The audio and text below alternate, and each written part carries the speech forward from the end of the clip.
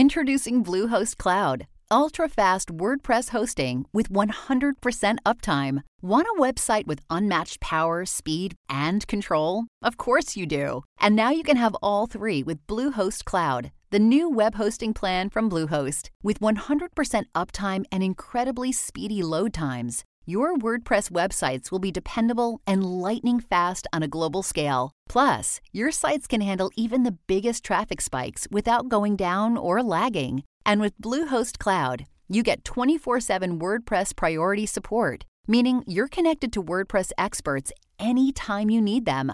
Not to mention, you automatically get daily backups and world-class security. So, what are you waiting for? Get Bluehost Cloud today by visiting Bluehost.com. That's Bluehost.com.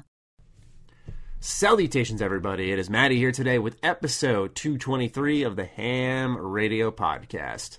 And it's Mick Carrick with ACG. Hey, we got through the first 5 seconds without fucking up. How about that? We did.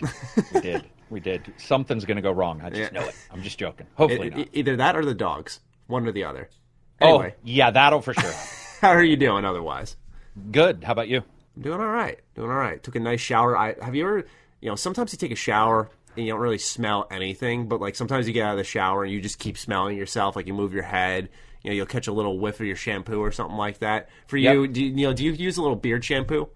And sometimes you get that in your face? I just normally use normal shampoo, but my wife has like this coconut stuff, and I can smell it like 2 hours afterwards. Is it great? Is it a good coconut? Because I don't like coconut, so... I'm not a big fan of coconut, to be honest, but it's better than like chemical smelling ones. Okay. Like you'll get like whatever a normal one would be, but I'm also not a big fan of smells overall. Like if they're like not like floral, rose is fine, but a lot of ones are like fruity, and that it always smells fake. Okay, or it smells fake. I thought you were going to say you're like a bar soap guy, like you don't use any type of scented anything. Oh, I'll use if I can find unscented soaps, I'll use them. But my wife always has like ivory. Like the green and white ivory bar, and that's usually what I use. Yeah, I don't like. I have I'm always my wife always jokes that I can smell stuff like a mile away. So I'll be like, something's burning. She'll be like, no, nothing is, and then 20 minutes later we'll find out some socket that's burned funny. out. There was one time I had like a superhuman moment where I walked into the living room and I smelled iron, like blood type iron. I'm like, right, why does it smell like iron? And then like a minute later, my dad's nose starts bleeding. I'm like, what the Dude, mine's like that. Mine's enough that friends will be bothered because they'll come over, and if they have food that smells a little off, like something like from like Baja Fresh or something that's got like a really pungent odor, I'm the first guy that like a mile away, they're walking up the driveway, and I'm all, dude, don't eat that shit in here. I think it just overpowers me. It gives me, especially when it's really pungent, it starts to bother me. I feel you. Well, welcome to a gaming podcast, everybody. We hope you enjoy your stay. We want to start off by thanking everybody. We've been getting more and more tweets at the end of our episode. For those who don't know, if you stay till the final moments, we usually just toss a hashtag out there to get a little extra interaction, see how many of you guys stick with us till the end of the episode. Just because for us, it's neat to see when we have like an episode last week, which was funny enough, episode 222 was 2 hours long, 22 minutes, and 22 seconds long. Yeah, I saw somebody post that. Pretty insane. But we just like to see who sticks around. You don't get like rewarded for anything, but you just get a good sense of accomplishment, and we feel good on the other end because we know we kept your attention or sat there as background noise, whichever we'll take, for that entire time, and we appreciate that. So I just want to thank everybody because we've been getting a lot more of those lately, which is nice. Yeah. It shows some consistency because it's usually like it was like originally the same like 4 people, and then it's really grown, and we're getting more and more, probably because we're begging for it now. Hey, that works. Yeah, hey, we'll take it. Anyway, as always, if you'd like to get involved with the show in a different way, you can support us on Patreon. We'll have a link to that in the description down below. If you're a $1 patron, you get early access to this podcast 2 days ahead of time. The moment that I'm done recording this, it goes right up on the Patreon, and you can get early access right there. We used to do it through SoundCloud, but that was just money wasted for a couple of years. I used to just pay for these yearly subscriptions, and then Patreon's like, hey, let us host the audio, and what a game changer it was. So, you can get it immediately on the Patreon. Patreon does have an app, so you can listen on the go through this app. I use it in the car plenty when I listen to some podcasts that I am supporting currently. So just something worth keeping in mind. If you want to go up a little bit, $3, you can get yourself into the Discord, one of the best communities in gaming, hands down. And also, you can find Carrick's Patreon. Carrick, are you doing anything special over on yours? Right now, just I got 2 more of the YouTubers who want to miss the problems that you and I experienced. So that's like the new thing I'm doing, or not the new thing, but additional thing I'm doing right now. Gotcha. As for the Patreon itself, we're just doing B-movies and UFC events every Saturday in the chat, which has really helped. It's been a blast to talk to people like that. Yeah, absolutely. You know, it's kind of funny when you have that connection. I have someone who I have to send an invite to, but I was playing DBS, the card game. As a lot of people who watch the video version of the podcast will know, the background is almost always coded in a ton of playing cards from Dragon Ball, because I'm always like assembling and deassembling decks. And so there's only this one website online. It's called Untap, where you can play against people online. And because it doesn't have like an official support. It has an app, but it's a tutorial app. You can't play online against people. So when you're testing decks, it's either play in person, which I have an option to do that like twice a week maybe, if I'm lucky. Right. Or you can go online on this computer app thing. So I was actually on there, and someone hopped into my game and was like, "Are you Maddie?" And it was just funny, like sharing an interest, which I've never had, by the way, with this card game, just kind of niche, and meeting a viewer through there, and then like talking and saying like, "Hey man, I'll sling you a Discord invite, in case you ever want to chat about this game again." So it is awesome meeting like patrons or viewers or listeners, whatever you want to refer to yourself as, and sharing a common hobby and love with them. Because I've been playing this game for about 1.5 years, and he's like, "I just started 4 weeks ago." I'm like, "Oh man, a new guy, got to teach him everything." So really cool feeling there. Anyway, we thank you guys so much for supporting us, and now that we've rambled enough, let's get into the news. So it was a pretty jam-packed week in the sense of really important things happening, but not jam-packed in the terms of context. We really only have technically 3 news pieces to go over this week, but we have obviously patron questions throughout, and what we're playing to supplement the discussion. So let's start off what I'd say is the most pertinent news topic for my channel. Maybe not for the industry-wide. Our next topic will likely be that, which is Doom Eternal was delayed to March 20th, 2020. So we have the message from id Software here on their Twitter account that I'll read off, and then we'll give our thoughts. So throughout the development of Doom Eternal, our goal has been to deliver a game that exceeds your greatest expectations across the board, to make sure we're delivering the best experience for Doom Eternal, to live up to our standards of speed and polish. We've made the decision to extend our launch dates by a few months to March 20th, 2020. We know many fans will be disappointed by this delay, but we are confident that Doom Eternal will deliver a gaming experience that is worth the wait. In addition to shifting the Doom Eternal launch date, we've made a couple of other changes we wanted you to know about. Number 1 is Invasion Mode, which will allow you to enter another player's game as a playable demon, will release as a free update shortly after launch. So think of, for example, Dark Souls, where someone could invade your game, which I think, by the way, this is really cool. Doom Eternal for Nintendo Switch will release after the other platforms. We will announce that date in the future, so that one got delayed even further back. Doom 64 will be available on the Xbox One, PlayStation 4, and PC, in addition to the Nintendo Switch. We are adding Doom 64 as a pre-order bonus for Doom Eternal on all platforms, so you'll be able to download and play this classic game for free just for pre-ordering Doom Eternal. Doom 64 will be released on March 20th, 2020, so the same day as Doom Eternal. I don't know who's going to be hopping into that game that very day. But anyway, they say they are grateful to every Doom fan for their dedication and support. They can't wait to rip and tear alongside us, and then they sign it from id Software. So, Carrick, surprised or not, and what are your general thoughts on this delay? Can you read your Discord? I have a question for you before I give my answer. Okay, let's give it a look here. Yeah. Okay. Well, I'm not surprised because little birdie told me that it was that was the, I think, even the month that this was that somebody, the company had wanted this to happen. So if I had not known that, I would say I haven't been as high on that game as other people have from what I saw. So I'm not as surprised just because it didn't look to be capturing what I thought that Doom's 2016? Yes. Yeah, 2016. yeah, 2000. Jeez, it's been 3 years. That's right when we first started talking. Yeah. So to me, it's hard to know how surprised I would have been had I not know that there was a desire to delay it in the first place. I do think it's interesting that they're delaying that multiplayer mode, but also good. And I would say that despite my surprise or lack of surprise, it's good that they're doing it. This is a hard year. There's going to be a lot of big games. They may not be the big games that a lot of people think of as big games, but there are going to be a lot that are holding the PR and like the attention of gamers. Mm-hmm. So to me, March is a good time. I personally think it's a great time to release that game, but that's just me. Yeah, no, I share the same feeling of a lack of surprise. I thought the only surprise was like within the 24-hour window of me talking about how I thought things were kind of quiet for both Doom and Fallout 76's Wastelanders, that they announced this delay. So that was the surprise factor for me. But when it came to Doom Eternal, I kind of thought it was a little sad in the sense of release windows, because outside of The Outer Worlds and I guess a little bit Modern Warfare, there really isn't anything else for me this year that I'm looking forward to or that I'm big on. Obviously, The Outer Worlds, if that didn't exist this fall, it would be pretty boring for me, to be honest, because it would have just been Greedfall and Borderlands 3. But yeah, I think pushing Doom back is obviously a good thing.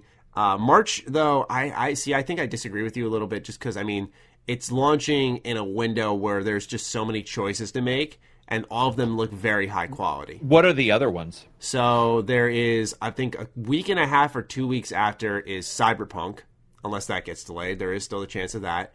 It releases on the same day as Animal Crossing. Now, I'm not going to say that Animal Crossing fans cross over with Doom fans consistently. I think but that's still, it's a game, right? It's coverage, yeah. It's coverage. It's a game. It's $60 going one way or the other.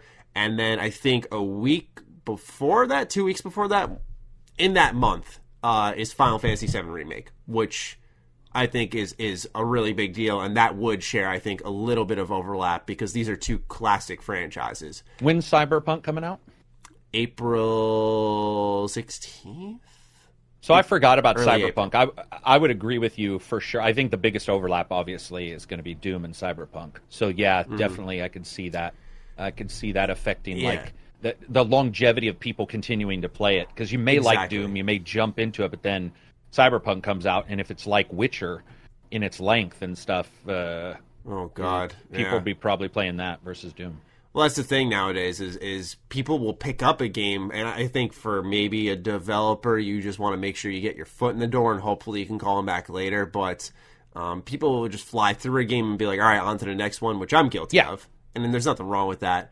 But it's really hard to have that staying power in an industry where it's games that demand a ton of your time. And especially in 2020, I don't want to assume every game's going to be great, but it is lining up to be one of those years where, I mean, it looks like it can be a tremendous one. There's a lot of big launches lined up. This year was sort of there were great launches, great games, plenty I can name.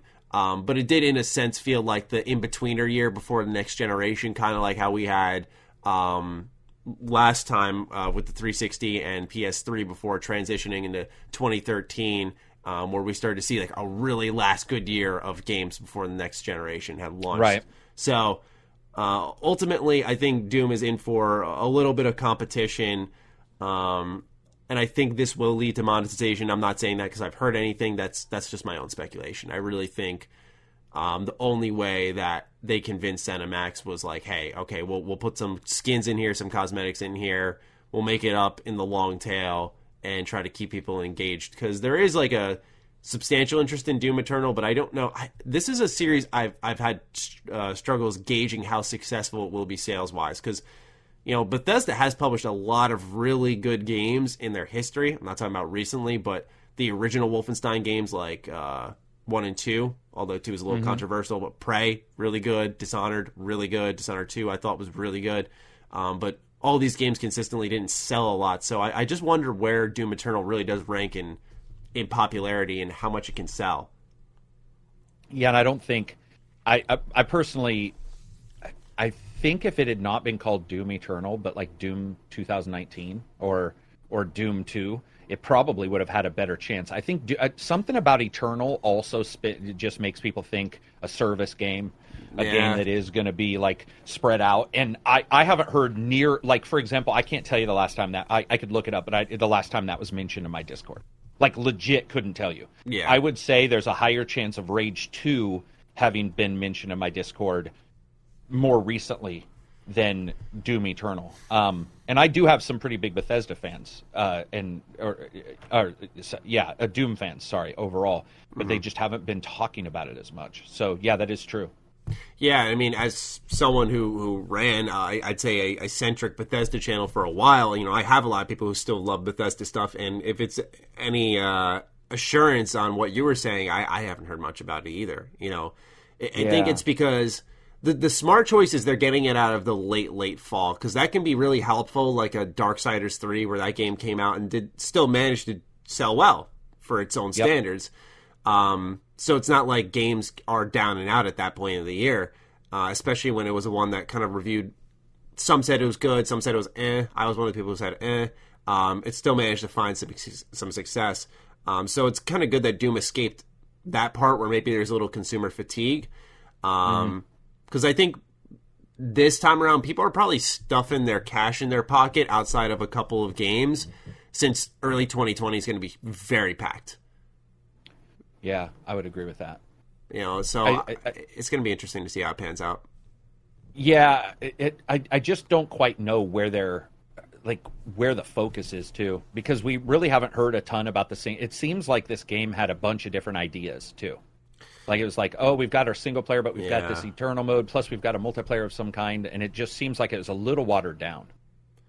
Yeah, I mean, that's what I said. A lot of people really get upset when I say it, but I was one of the people who said I liked Doom, the 2016 version, quite a bit. I enjoyed it, and I gave it a recommendation when I had completed it. I just told people, hey, it's great, but it does get a little repetitive with its glory kills, and I started to see forum posts popping up when I was researching Doom Eternal recently, saying how the glory kills already looked a little repetitive, and how how much fun could it be running around in a shooting arena where you're just blasting everything, you're not really targeting like weak points. It's sort of just fun, fast action, which is its own sense of enjoyment for a lot of folks. So I'm not going to tell them what they can and can't find fun, but I think a second time around, people may not find some of the main hooks in the first Doom as satisfying. Because I remember when I first watched Doom in 2015, when it got revealed by Bethesda at E3, and everyone was looking for Fallout 4, but that was the big shocker, because everyone was like, holy crap, man, like, this game is bloody,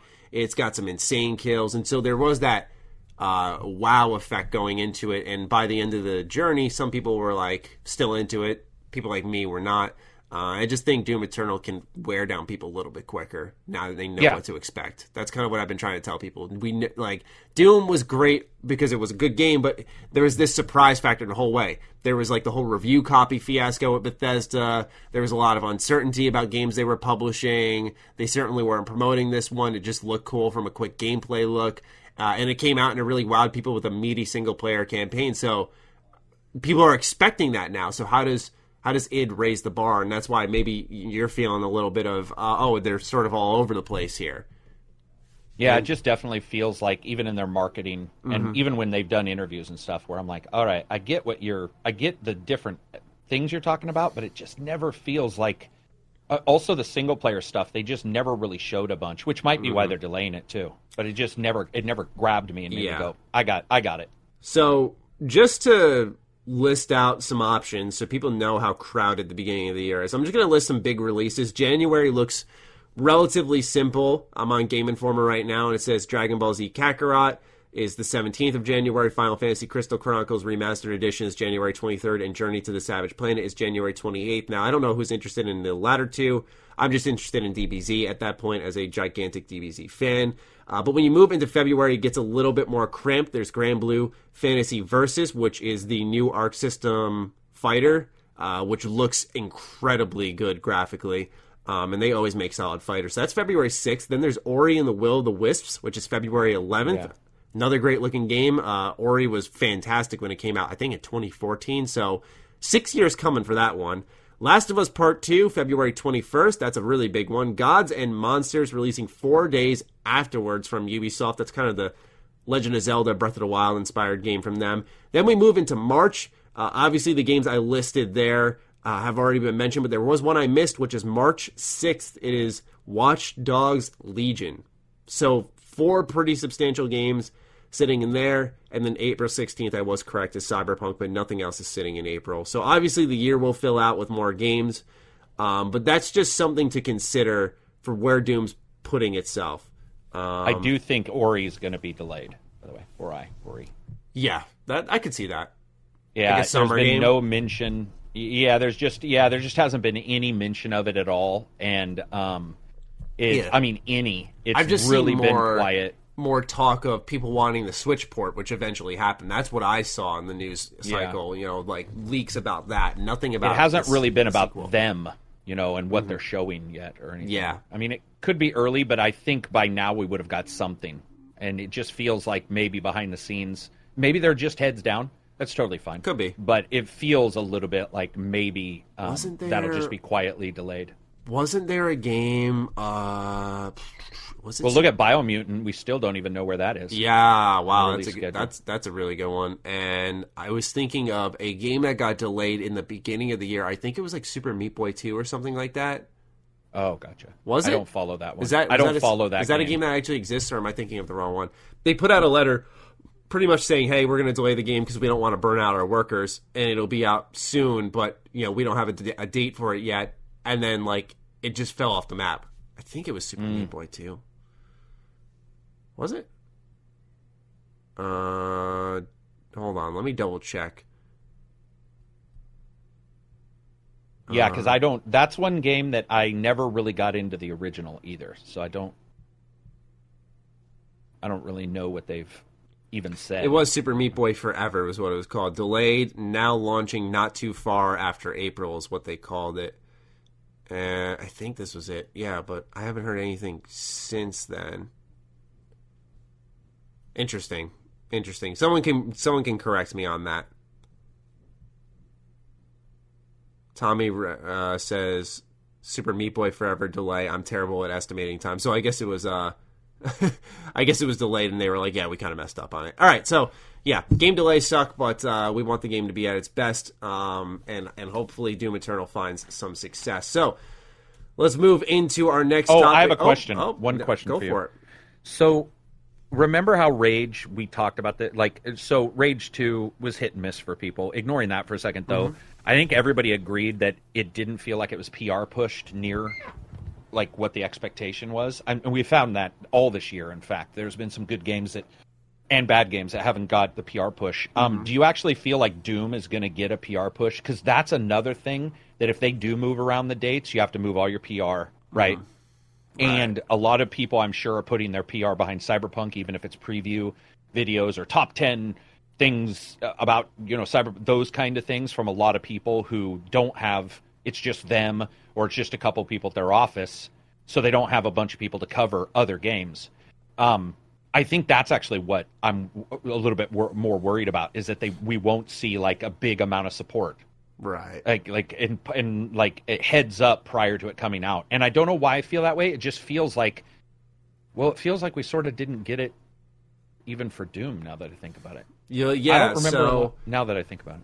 Doom, we definitely can get a PR push. A lot of people were telling me in my video before the delay happened, in the comments, they were going like, well, Maddie, they didn't really do this for Doom 2016. And I always go back to my statement of like, you got to realize different situation here. That worked then, to some extent, will not work now. Right. Industry's a lot more cutthroat.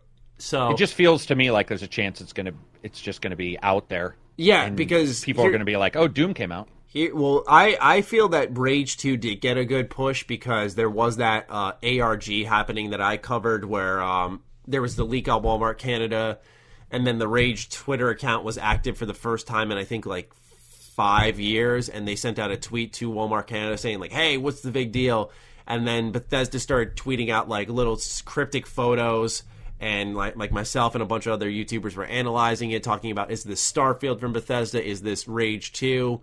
And then there were a lot of trailers, a lot of like cool gameplay clips showing off what was happening with Rage.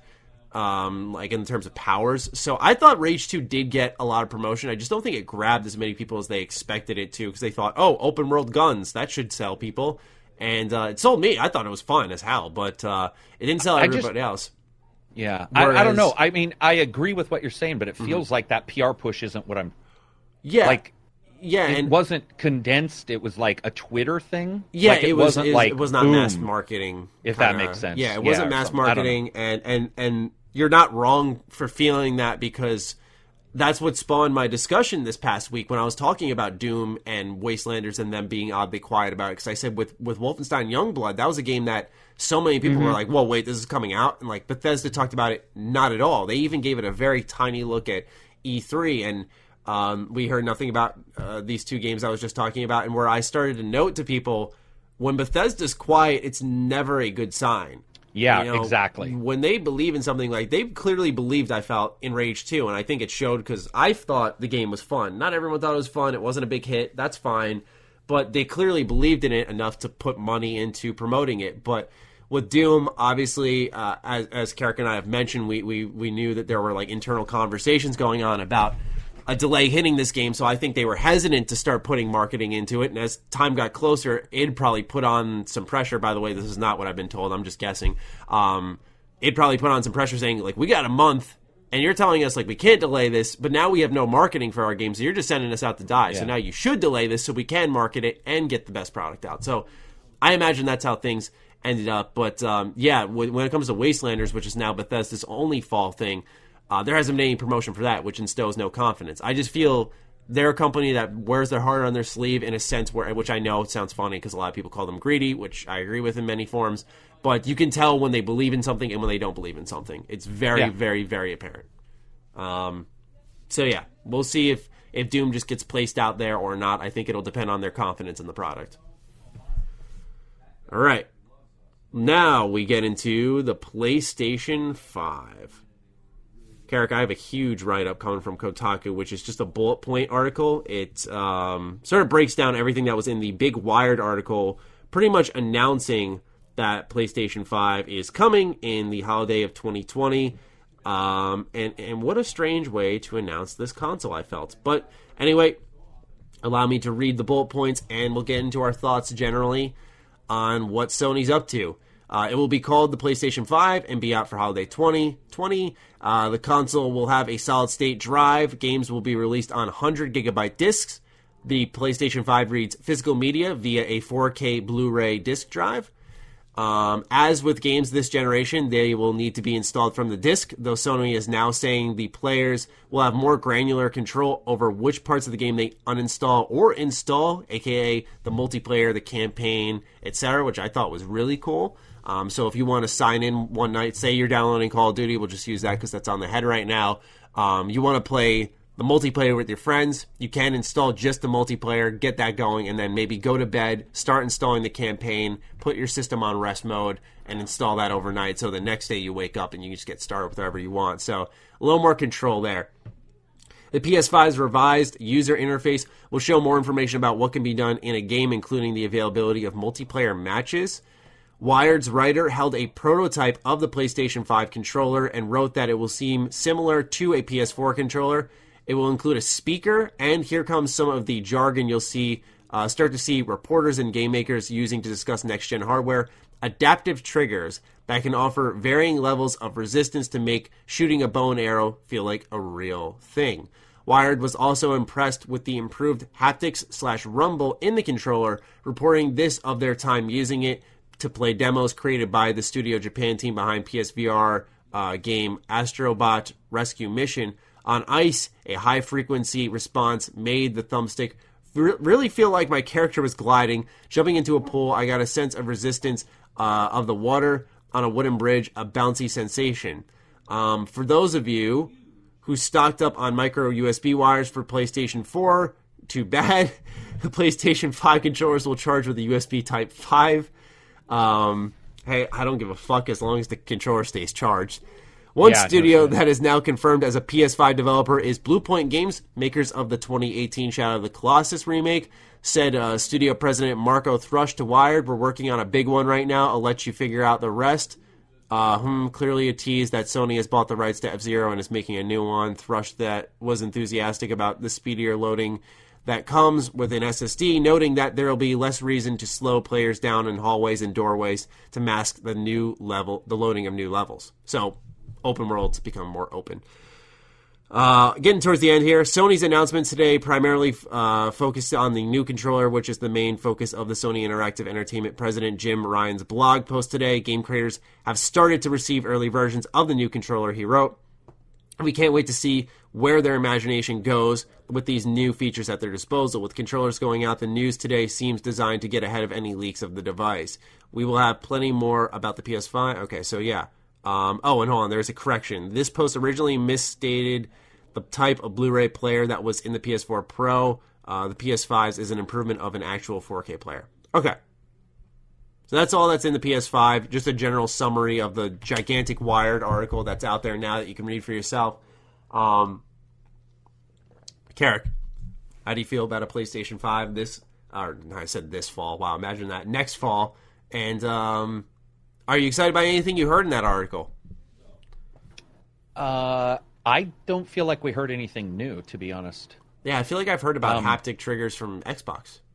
Xbox already has the rumble triggers, yeah, and they do help on racing games. I will say that I hope there's a setting for medium, high, and low force for pushback, because a person's probably, depending on how they play the game, may not want pushback on a racing game for hours, because just your finger, the difference between a steering wheel and just your finger is the finger muscles. Anybody who's played a game, for example, where you hold the guard down in a game, will tell you, like, their hand starts to hurt, and it doesn't take very long. This would be a trigger that might be pushing back. Xbox already stated they were doing haptics, so they're sort of even on that. That Kotaku write-up also did not include the most, I think, stunning thing for me, which is that Sony has made it clear that they actually are just now starting on PS4 compatibility, and they do not know if they can do full PS4 backwards compat, which that was surprising to me. They did have a little hidden tweet, or not hidden, but it wasn't in the main, where it was like, we are now starting on looking, we are now having our teams look into if we can do full compatibility on PS4 titles. So why would they promise that first and then say that? That's weird. I don't know, because Microsoft has made it clear they all will be.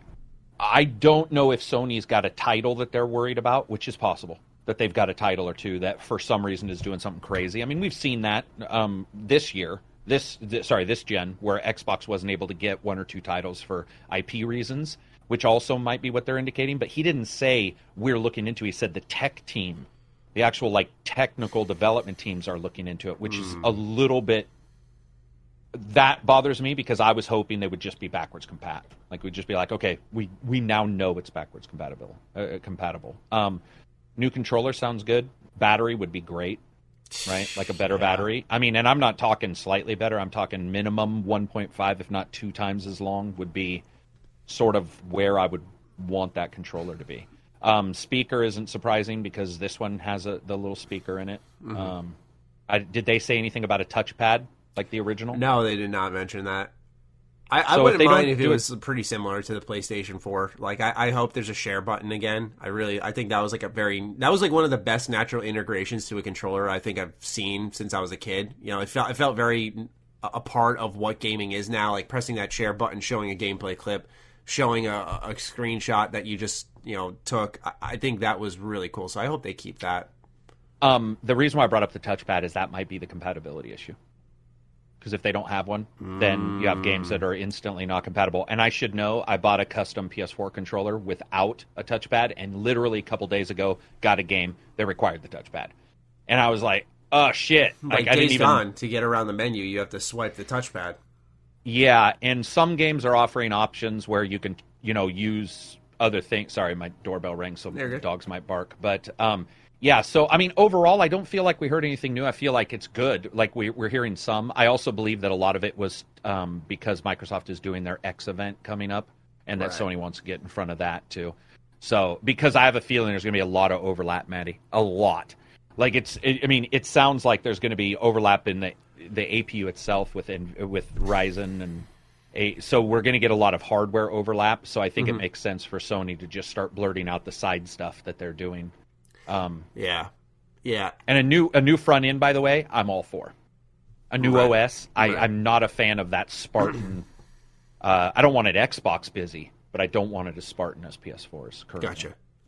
So how do you feel that developers are just getting the controller now? Yeah.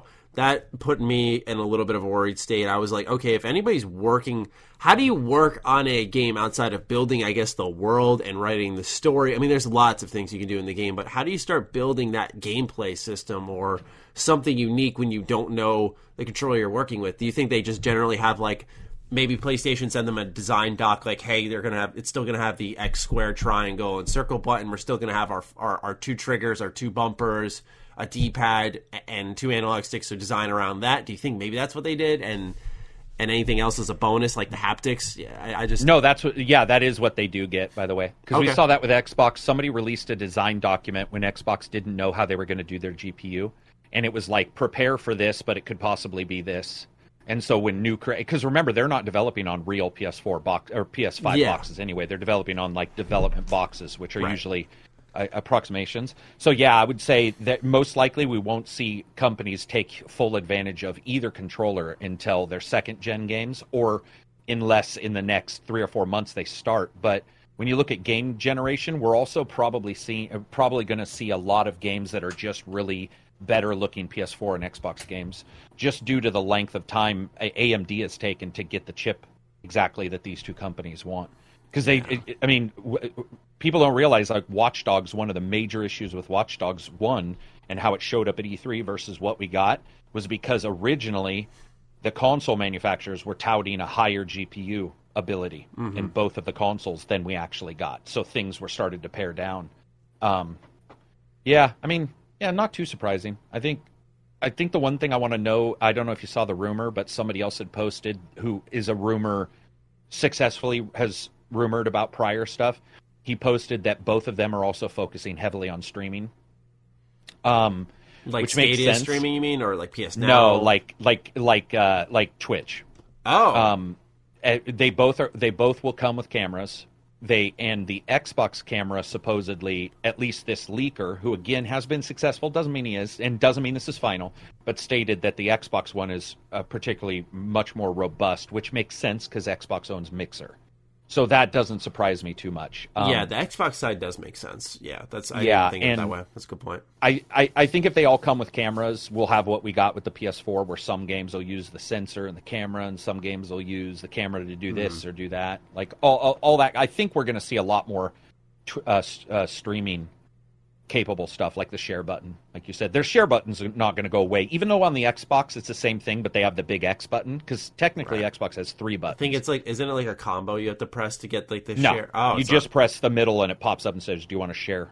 Okay. So it is the share button. It's just when it pops up, you can share, but you can also see the OS. That's the only real difference between the PS4 and the Xbox. So it makes sense. I think all that stuff, like, there really hasn't been a surprise, because we still don't know anything about, other than the CPU they did state as 8 cores and 16 threads. We still don't really know what that means. Depends on what they've chosen speed-wise. So technology-wise, it's a little questionable still. Yeah. Do you think they're going to hit us with that, like, when it's a big official reveal? I think that's... I'm trying to remember back to last generation, like, how late that took for that type of stuff to come out. I thought that was later in the cycle of news. It was E3 for... because no one knew everything until E3 for the Xbox. Because remember, they had the big debacle of the Kinect being installed. I would assume Microsoft, at minimum, if they don't do something at their X event, which they seem to be pushing that they'll do something, I would assume all the locked-in stuff will actually still be at E3 for them. It was Sony. I don't know how they'll do it. They seem very blasé. Also, one thing to remember is Jim, what's his name? Jim Bird, the main... Jim Ryan, he's also the one that stated very clearly that he believed backwards compatibility was not usable at all, and that it was just sort of a fad. Some of the stuff between him and Shane and what they said about gaming, I'm not 100% sure I'm behind what Jim said. Just tracking what Jim said in the past has been really weird. Right. So I'm hoping Shane had a say in a lot of this stuff, at least at the starting, because it feels like You're talking about Sean Layden? Sean, I'm sorry, yeah. It seems like That's right. It seems like he was just a little bit more of the typical Sony guy who's like first parties and they need to emote. You know, he was a little softer, and it seems like Jim's a little bit more like hardcore, which I'm not 100% sure that really fits with Sony, to be honest. I don't know why they have that approach either, especially when you're leading the race. You know, you don't get complacent or comfortable, but you go, okay, we have this position. How do we make use of this now? Yeah, that's sort of why you fight to get in front. So you get put in a spot where you have the resources and the means to stay up there. Yeah, exactly. You have to work just as hard, which can feel a little weird. You're like, why do we got to do this? We're in front of everybody. But it's almost like you have to work harder in a weird, or you should at least, because then the expectations are high. You just don't have that soul, like we'll say Microsoft reasoning, where it's like, man, we really fell behind. You know, we're doing great for our own standards. Do a bunch of shit. But now we got to like keep pushing Sony out. So really strange. And speaking of strange, what did you think about? Because I made a whole video on this, so that's why I'm sort of like firing questions at you mostly. What do you feel about how this all was announced? Like another Wired article. It felt low energy, and obviously, as Kotaku stated, and I would agree, it was to get ahead of some leaks. But it's one of those situations where, you know, even in the PlayStation blog, they're like, this probably isn't a surprise to any of our PlayStation fans. And since that was the case, then why would they try to get ahead of leaks if they agree as well? It's not that big of a surprise. Like, I just didn't see a point in posting this article just to talk about an SSD, the drive, and the controller. No, I agree. I don't. Other than him leaving, and maybe it was more about switching the conversation onto the hardware versus the person. Because remember, a person leaving. I mean, that caused. It wasn't handled like any other person leaving that we've seen leave a company. It was like, here's a thing. So it does, you know, we just don't know. But it is a weird article to just be like, hey, yeah, everything you already thought, that's pretty much what we're doing. Thanks. And which, like you said, is not the Sony event of the past. Yeah, and I can understand why, based off how they had a little bit of a bumpy ride when it came to,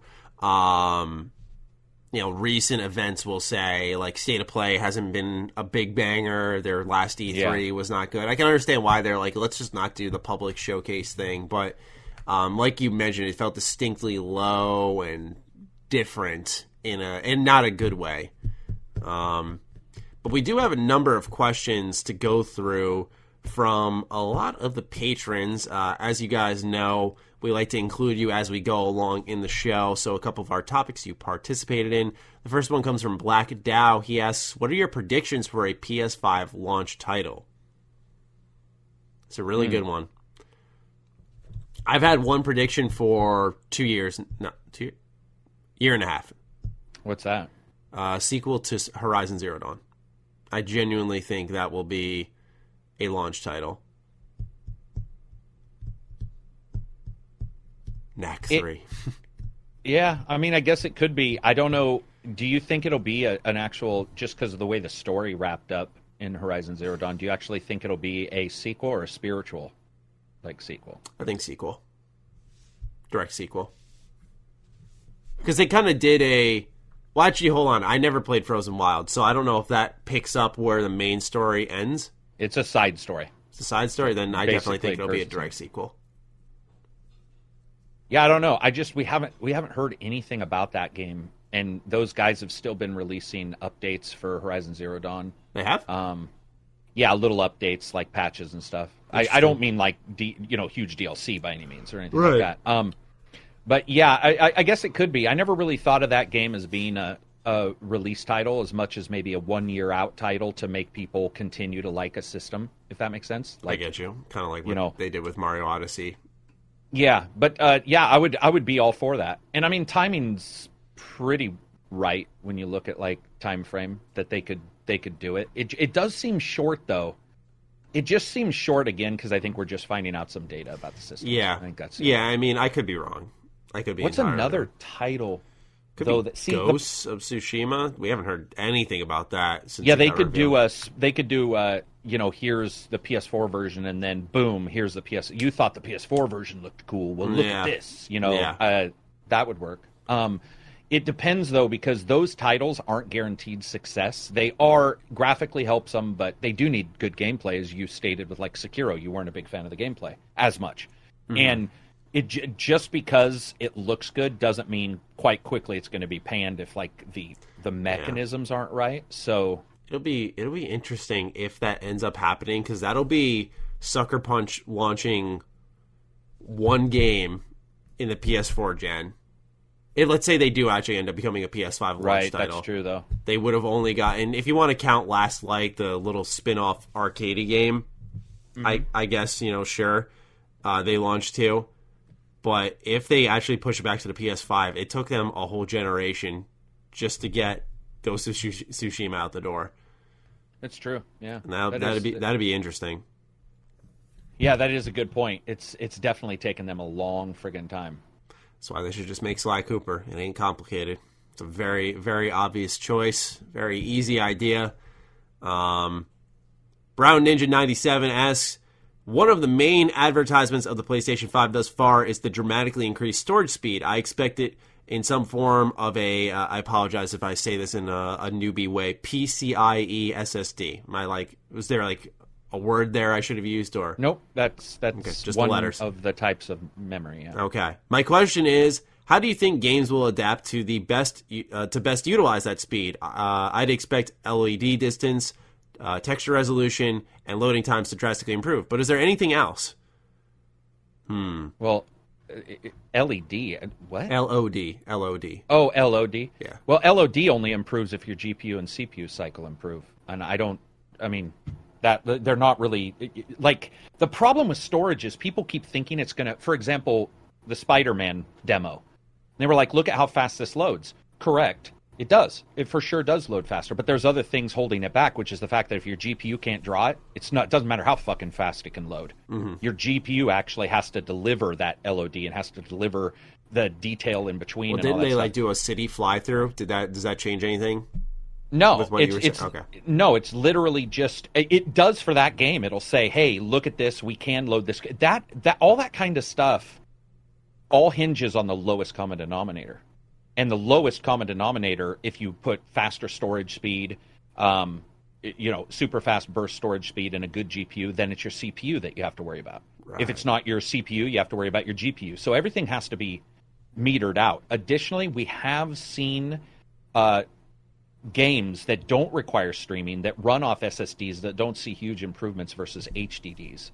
And some people are saying, oh, this will mean that every game on a PS4 will do it a certain way. And the first thing you have to say is absolutely not. Because if it's a third-party title, the third-party company is not going to say, let's ignore PCs, which have both HDD and SDD.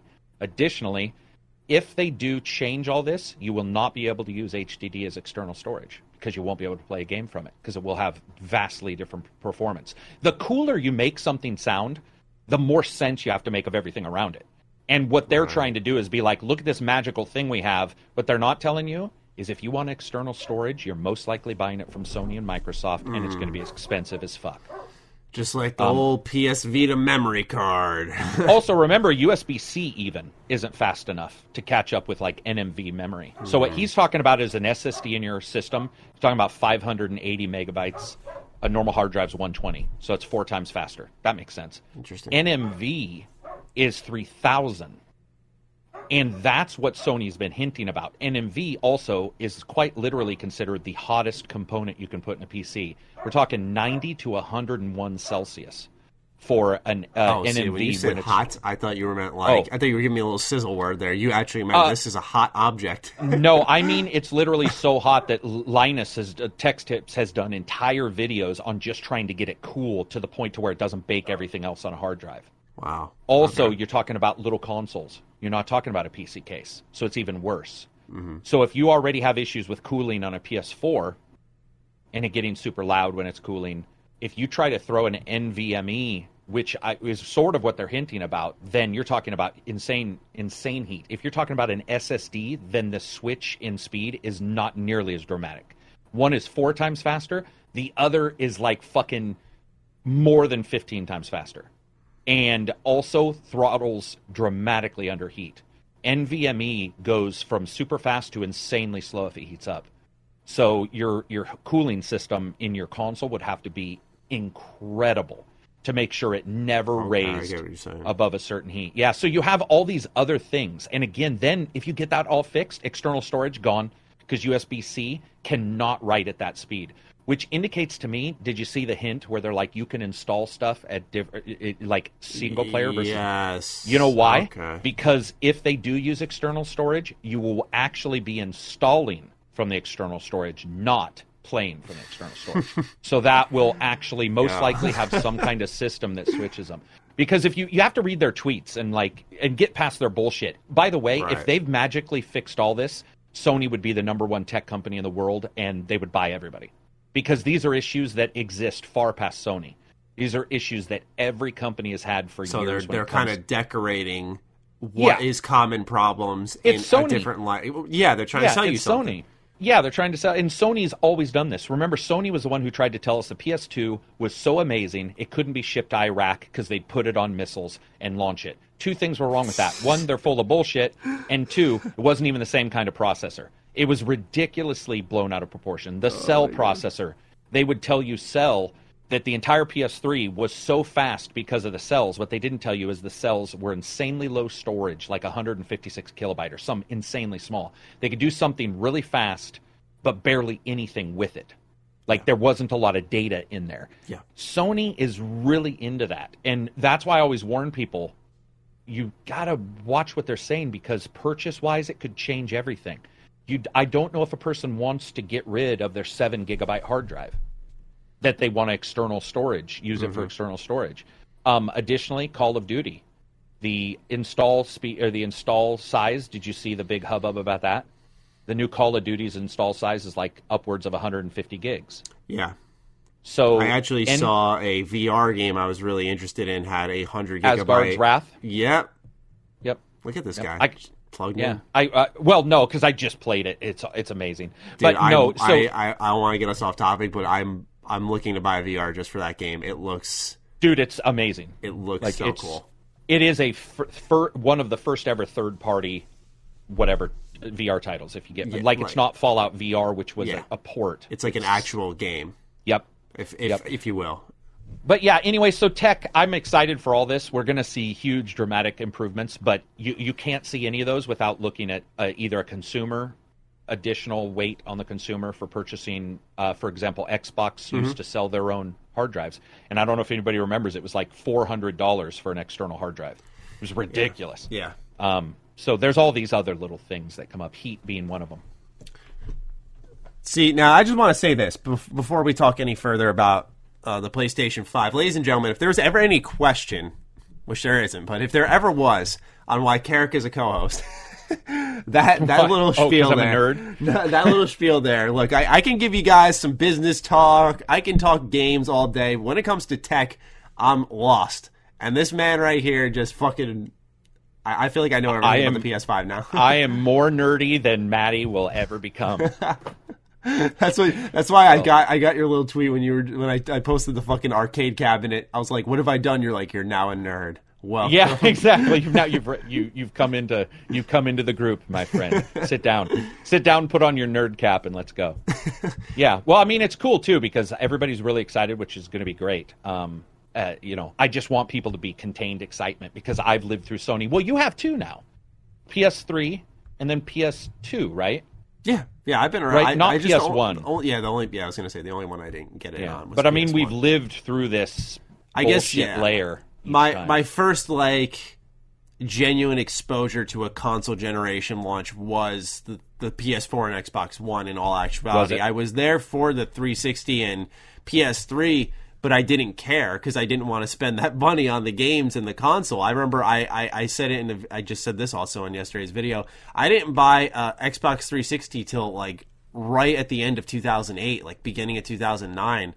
I was playing my PS2 up until then. Yeah, I was like a very late adopter because I didn't want to spend the money on a system. I was enjoying games like Kingdom Hearts, Final Fantasy, you have it. I was a very big, like, nostalgic-based gamer, I guess, if anything.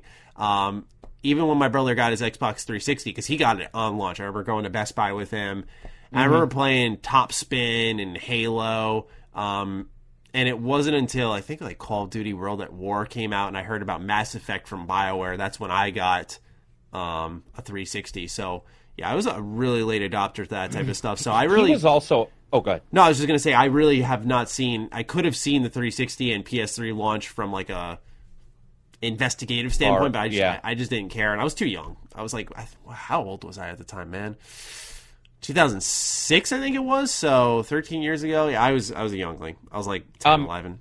He was also asking, like, what improvements we could see. If you take all that into account and you multiply the power and stuff, I think we'll certainly see the same games repeated. Don't magically think we're not going to see Call of Duty just now on a console that looks better. I mean, that's another thing. But the side games, Sony will take advantage, Microsoft will take advantage of their tech. What else would we see? We see resolution crop up. You'll see... See, that's the thing is, there's still a game-playing machine, and then you get the same genres repeated. Like, that's one of the things I'm worried about is somebody thinks it's going to change a genre, and I don't think we've seen a genre change. Yeah, that's the thing is what happened in this generation leap from what I've noted was everything that couldn't be open worlds became open. Very good point. And so I view it as, okay, what's the bigger, next? Yeah, maybe? No? I think it just gets, I think now it'll get to a point where, and it's not like the developer didn't have a choice now, but I think the more sensible upgrade was always size, give it a bigger world. But now it's like, do we go back to our more classical choice, whether you're like, let's say we were originally a 2D platformer, we went into a 3D platformer now, we're more open up. Do we now go back to 2D and dedicate all of our power on this console to really nice graphics, really cool art style? I'm thinking like Ori, we'll say. Do we take that, add more tools in, and develop it all on a 2D plane? I think it now will go back to more of the artistic choice because there will be more power to choose between where you want to go because... the ceiling only goes so high, right? We'll see those first set of games, and we'll keep seeing the bar getting pushed, and eventually there will be that game that's sort of a Witcher 3. What other games are out there? God of War that sort of caps out the system's power, where you can see like it's very beautiful graphically, it's very open. There's complex gameplay systems. There's just a lot happening on screen. It runs well. So eventually we'll hit that point, and I think once we do that, you're going to start to see reverts back to old genres in unique ways. Like, I think because we're going to have more power on these systems naturally, I think you can see something like a stealth genre looking how it does in a modern sense graphically, but having maybe the gameplay choice and freedom that people talk about with the old Thief games and stuff, really, really diverse choices and replayability there that just can't be there now, I feel. I think that's a good art style to supplement it, something like that. I think also when we put it together, there's a chance, like you brought up probably the best point, was the main thing we saw was every game that was 2D go 3D and open world. Like we did. Like every one of us was tired of hearing this new game is open world, and you're just like, okay, seriously? Mm-hmm. But I do get what you mean, and I could see better tracking of AI lives. So that when you go around a corner, for example, GTA 6 is great, or 5, but when you go around a corner, a car behind you will disappear if you turn back around because it's taking it out of memory. Mm-hmm. So I can certainly see like persistent vehicles, if it makes sense. That also helped them because a traffic jam could be cleared up if you were over here and they didn't have to worry about making it look real. But I also think loading screens will be hidden better. They'll still be there because you have to load a game. Even God of War loaded, it just streamed, and then we had the one where they pretended you weren't loading, but you walked into the big glowing thing, and that was actually loading. I can see cuts, or like those loading screens like Bethesda games, open a door, and you see a fucking thing loading, you play with it. That'll probably, those will probably be gone, or in some way it'll do a thing where it figures out where you may go. That's the big thing now that when I was talking to a developer, he was saying the big thing now is guessing where a player may go. So if a player fast travels, they may load. But if a player goes into a building, they already think you might go in, so they'll preload.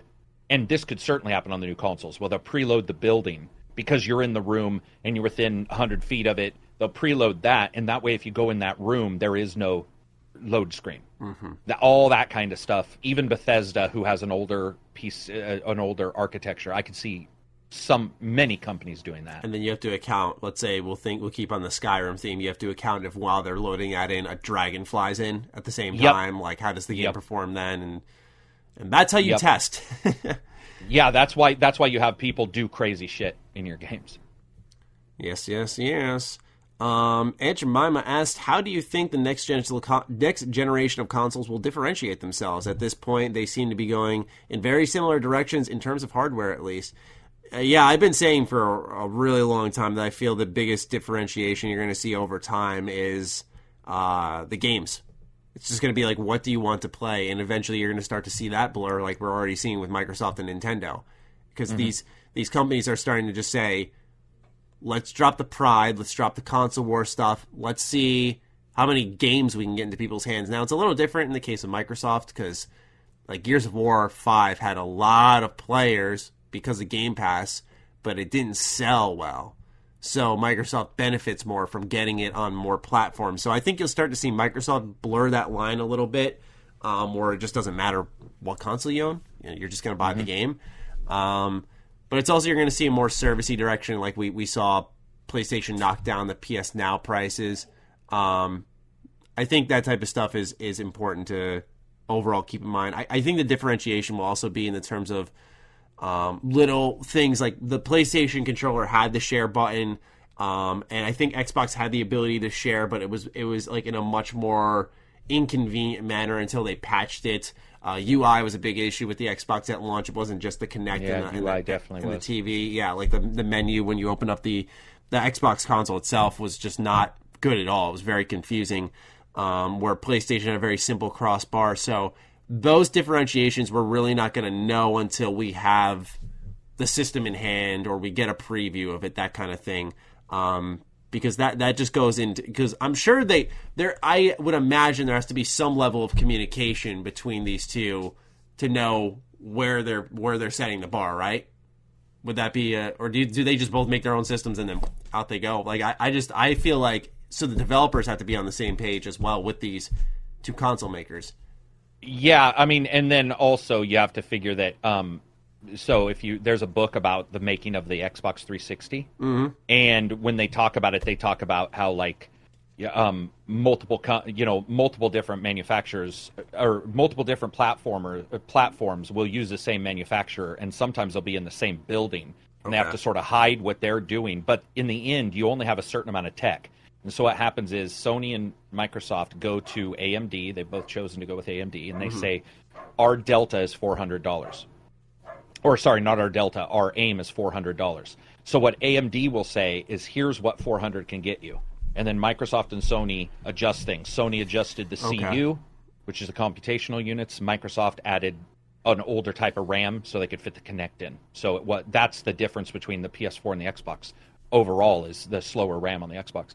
So, yeah, they do have communication, but it's not like me. It's almost like my friend saying to you, are you mad at Carrick? And then me asking you, is that person mad at me? And you filtering the data to both of us to make us get along.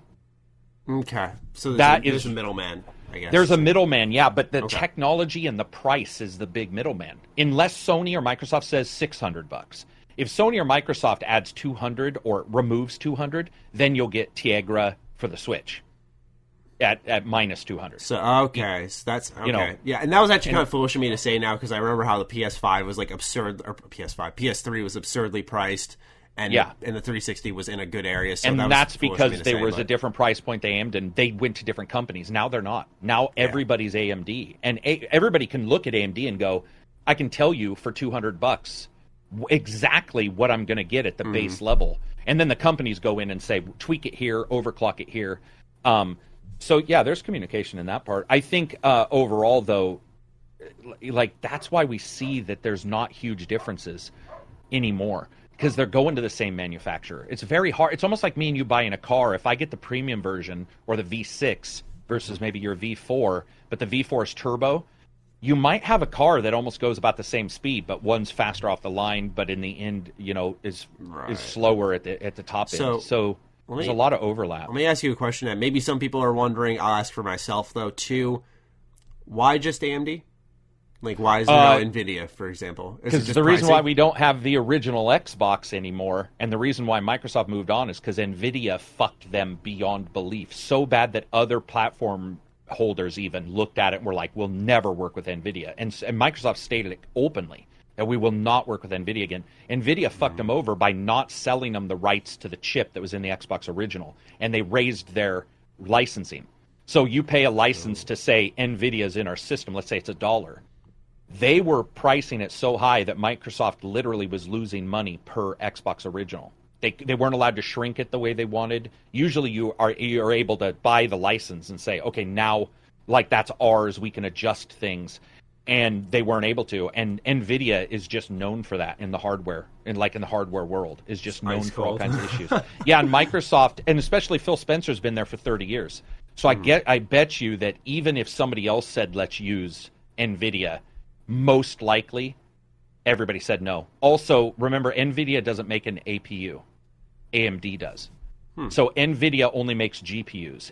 AMD makes a CPU/GPU, which is what we get in these consoles. That's why you don't have a big graphics card you plug in. It's on the chip. NVIDIA doesn't do that. NVIDIA's main source is just video cards. Gotcha. And AMD does both. Gotcha. So that's what that makes sense. Okay. All right, that's all the questions we have for the PlayStation 5, myself and the patrons included. What do you think it'll be? What do you think it'll cost? I'm guessing it'll be $499 again. Yeah. Yep, I'm with you on that. Yeah, $500.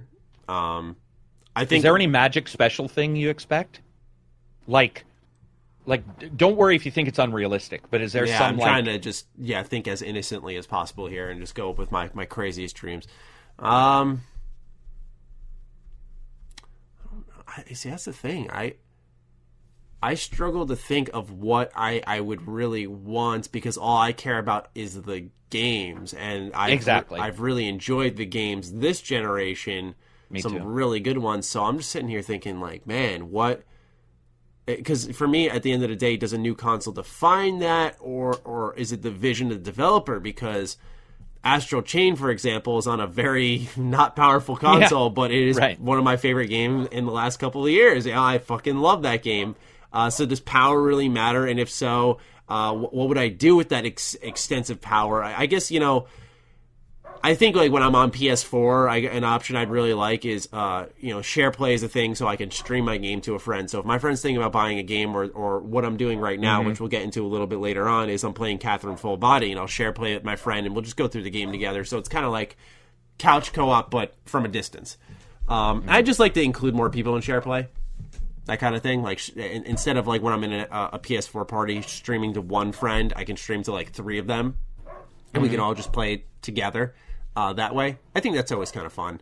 You can pass the controller to whoever. That's a cool feature with share play. So I'd like to see expansion on that, but I can't really think of anything like substantial, because right now I like what the PS4, for example, is doing. The UI is clean. I'd like to see, if anything, and this has nothing to do with the console, the fucking servers for PlayStation to improve. They're terrible. True. They're terrible. Okay, so is streaming from the console important to you? As in, what if you could have what if Sony and Microsoft, or Sony, whichever you want to talk about, made a front end, so instead of using OBS to do your front end and your graphics, you were able to somehow, using a mouse and keyboard maybe, or an online service, be able to make your own overlay and just stream from your console with good sound. Maybe they fix that. Is that on your list of give a fucks? Yeah, I think it would be cool if they had an actual Twitch integration, right? That had, because here's the thing: is, for example, you can stream from the PS4, but if you do with the PlayStation camera and everything, it's like this whole right side is taken up with the text, and then there's a small block for you, and then the game's very shrunken down. It looks really weird. I would like it, if they had a full-on Twitch integration that allowed you to use mouse and keyboard to set things up. You didn't lose your graphics, your alerts, and any of that stuff.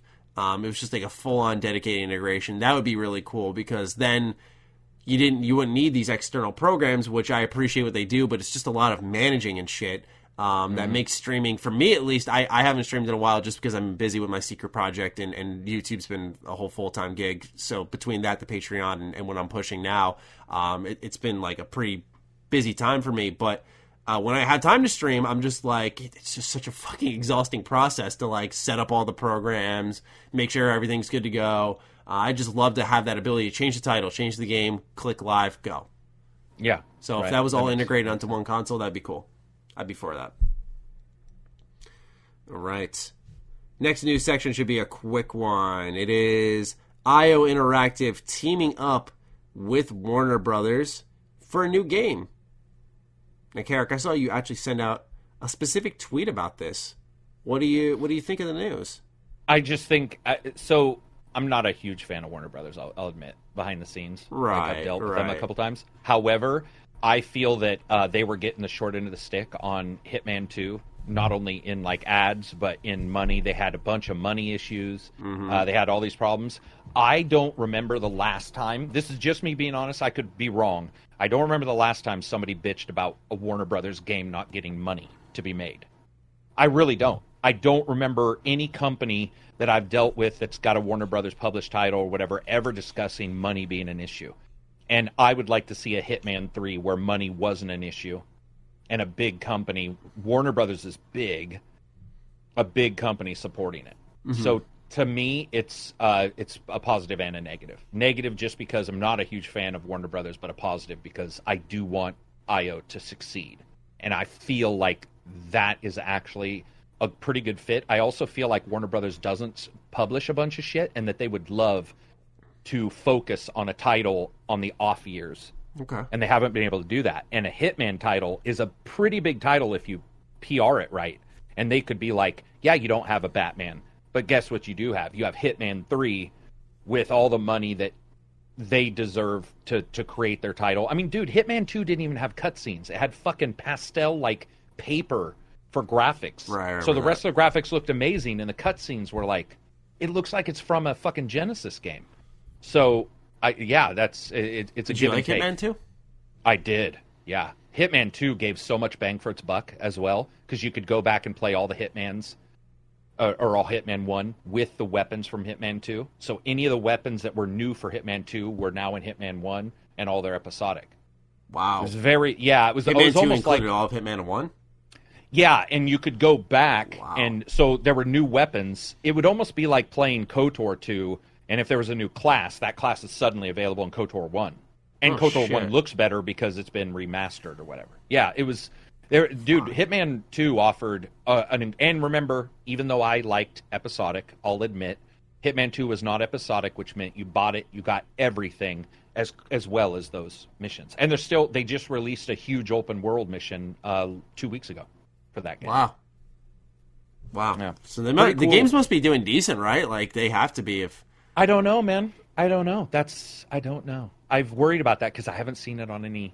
I didn't, even the year or the month it came out, I didn't see it sell well. It reminds me of Control, where you thought it might be doing well. And and then you look at those numbers and you're like, uh-oh. Yeah. So, yeah, I'm stoked for them from a purely, they'll probably be able to do what they want standpoint. Yeah, I think it's good. I mean, I don't really have a ton of additional commentary on it just because... I wanted to ask you, doesn't it also say that it's a different IP too? So it won't even be Hitman 3 first. I think they stated it'll be a new IP. I would bring it up on my computer right now. Obviously, I can't, but I believe it is new IP.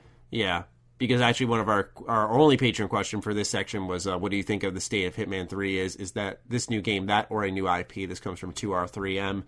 So if it is a new IP, then I don't believe it would be Hitman 3. Not believe it factually would not be. Right. Interesting. Did they actually say that? They did, actually, yeah. I just looked at my discussion I had with another person, and we were talking about it, and it definitely stated, it says, we're excited to work with a brand new IP. I got a PR from them that also said it. Wow. Okay. No, and I don't think they're big enough to work on. Do you think... No, never mind. I was going to say, do you think they have any involvement in that Harry Potter game? Because we still have no idea where that is. But we still have no idea what that is, yeah. No, but that would be hilarious if IO is working on that, because they've never done anything like that. That'd be so awesome. The Hitman makers are now making Harry Potter. Oh my god, fucking Harry Potter going around breaking broomsticks over McGonagall's head or something like that. Do you think that's done? Do you think that game? I haven't heard even a rumor or a fucking pseudo leak about that Harry Potter. Yeah, it's a really, really weird situation. And maybe it's because we live in a universe with Ubisoft where the second something leaks, they go, fuck it, reveal it. But, yeah, like, it seems like the adverse effect happened. They're like, nope, now we're locking that shit down, you're getting nothing. Like, it's really weird. True. I don't know why they...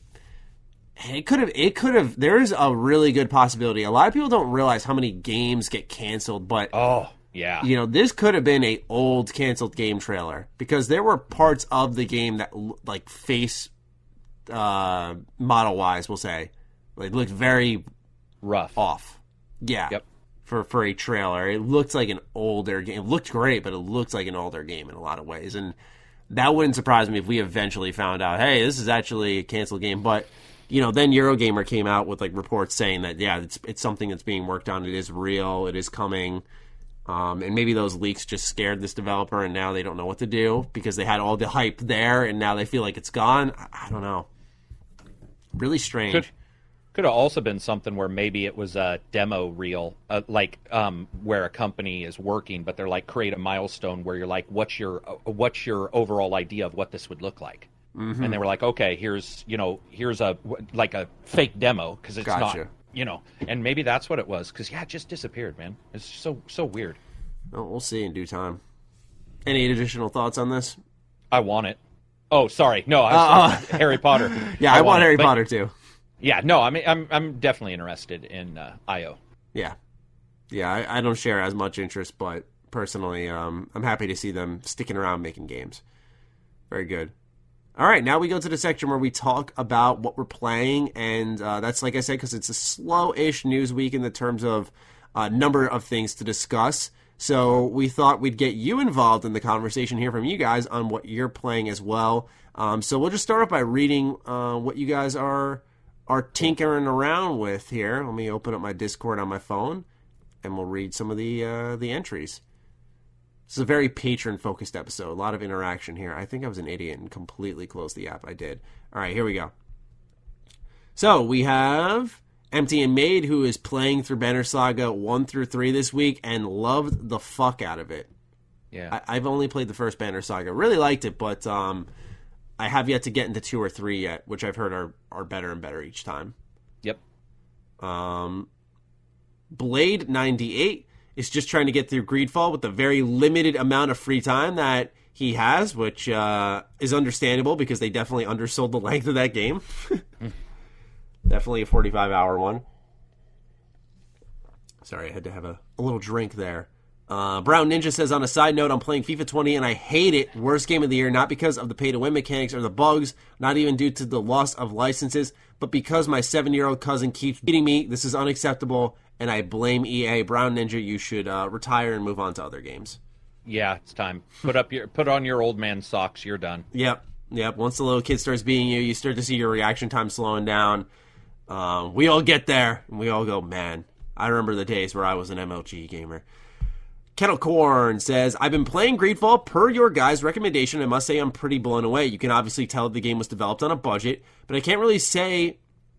Oh, I misread that. But I really can't see that they got anything wrong that couldn't be fixed by spiders getting an influx of cash. The storytelling is great, and the music is awesome. I see a bright future for spiders, and I can't wait to see what they come out with next. Thanks for the great recommendation. I don't know if I ever would have picked it up if it weren't for you guys. It's our pleasure. We love seeing a lot of Greedfall love in the patron questions. It's insanity, Matty. Even my video for Greedfall did way better than it had any right to do. Mm-hmm.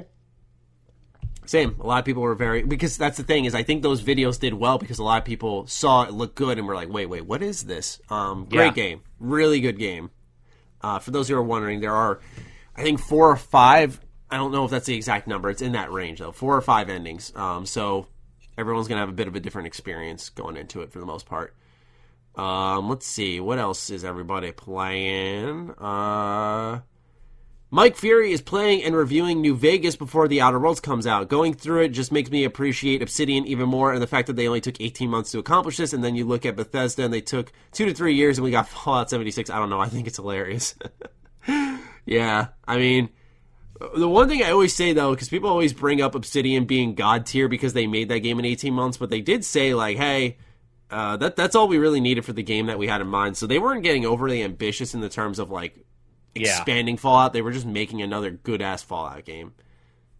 But those are all the submissions for what people are playing. Carrick, what are you playing, my friend? Disco Elysium, baby. All right, let's hear about this weird-ass game. Craziest game I've played in at least a decade, if not two. So I'm trying to think. Did you ever do Pillars or Tyranny or Baldur's Gate? Little. You did Divinity. Yes. Original Sin. Yes. Okay. So you're a amnesiac, drunk, druggy cop, and what we're playing is a game that's about 70 hours long, from what I understand, and wow. It's based on a D&D world these guys made for 2 decades, a decade or two. I think I know this game, but keep going. Sorry.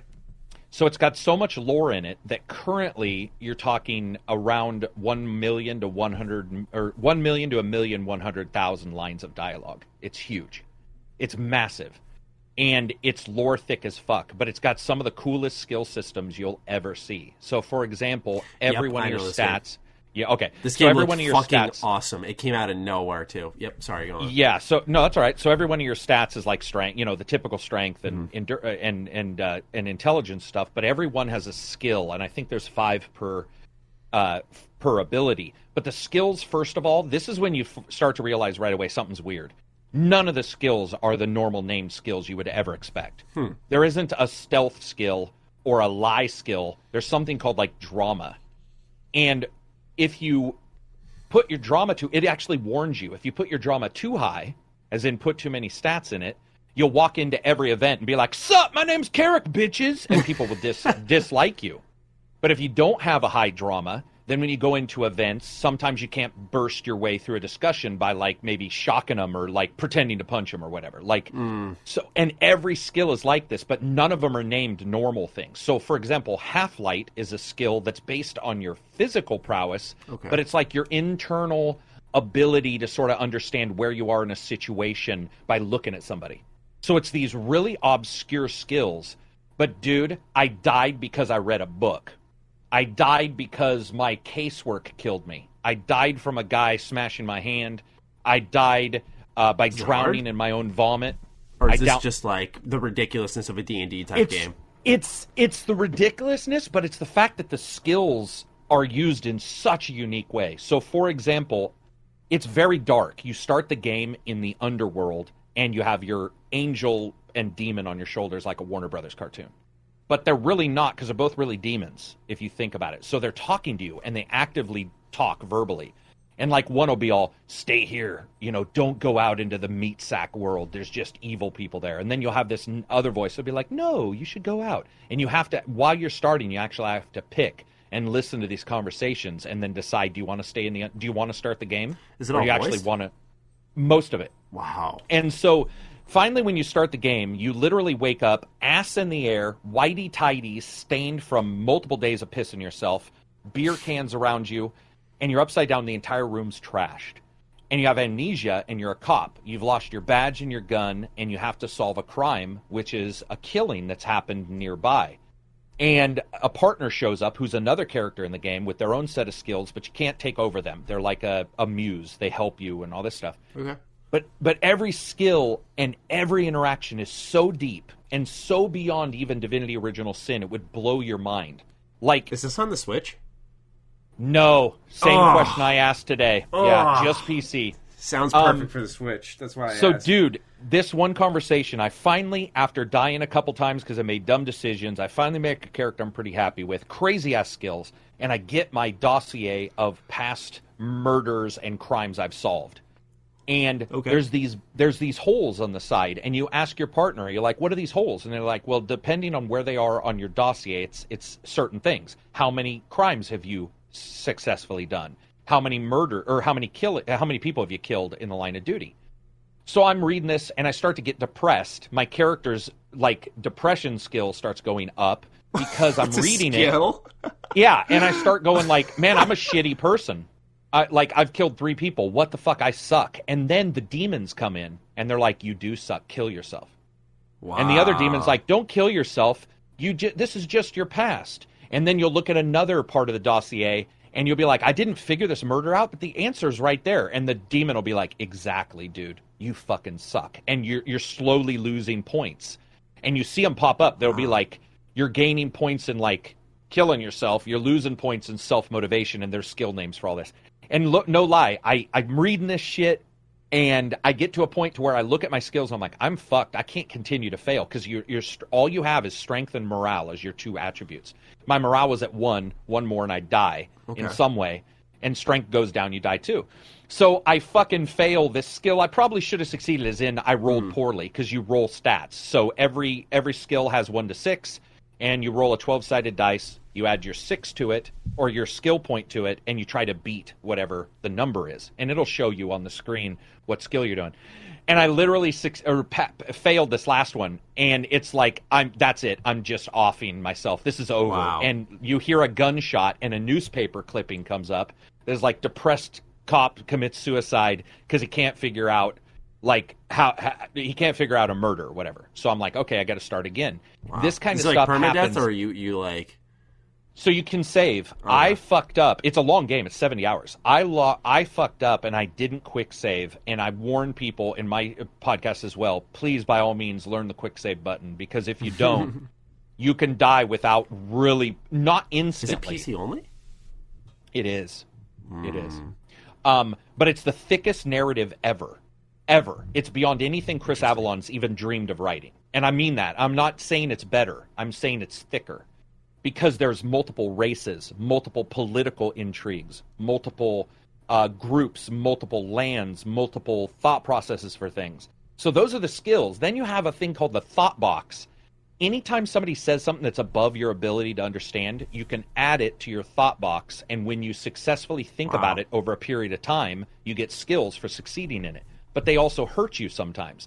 So I have one called Feminist Agenda, because I randomly lied to a guy about in a discussion. I'm like, you know why I don't like you? Because this girl doesn't like you as well. And then it's like, Feminist Agenda. And I was like, what? I'll choose that. So I add it to my thought box, and a couple hours later, it's like, you realize prior to getting amnesia, you were a militant feminist, so we're going to give you a +2 to empathy when dealing with women, but we're going to give you a -1 to this other skill because of this. Crazy, dude. Dude, it's nuts. And by the way, if people freak about Feminist Agenda because of politics, first I want to say they take the piss out of every political stance you could ever think of. Yeah, sounds it. Everyone. It's not about that. That name stuck in my head is funny because I love when people go after other people. And they're not going after a person. They're going after other people's politics. Any politics. I mean, if they're not playing favorites, they're going after everyone. Who gives a fuck? No, but I will warn people, don't play it in front of your kids. It is R-rated. It is very cussy, and they will say words that in our current world are not acceptable to say out loud. They'll usually asterisk them, and sometimes you'll read it and it won't be said, but other times, like, they drop C-U-N-T all the time.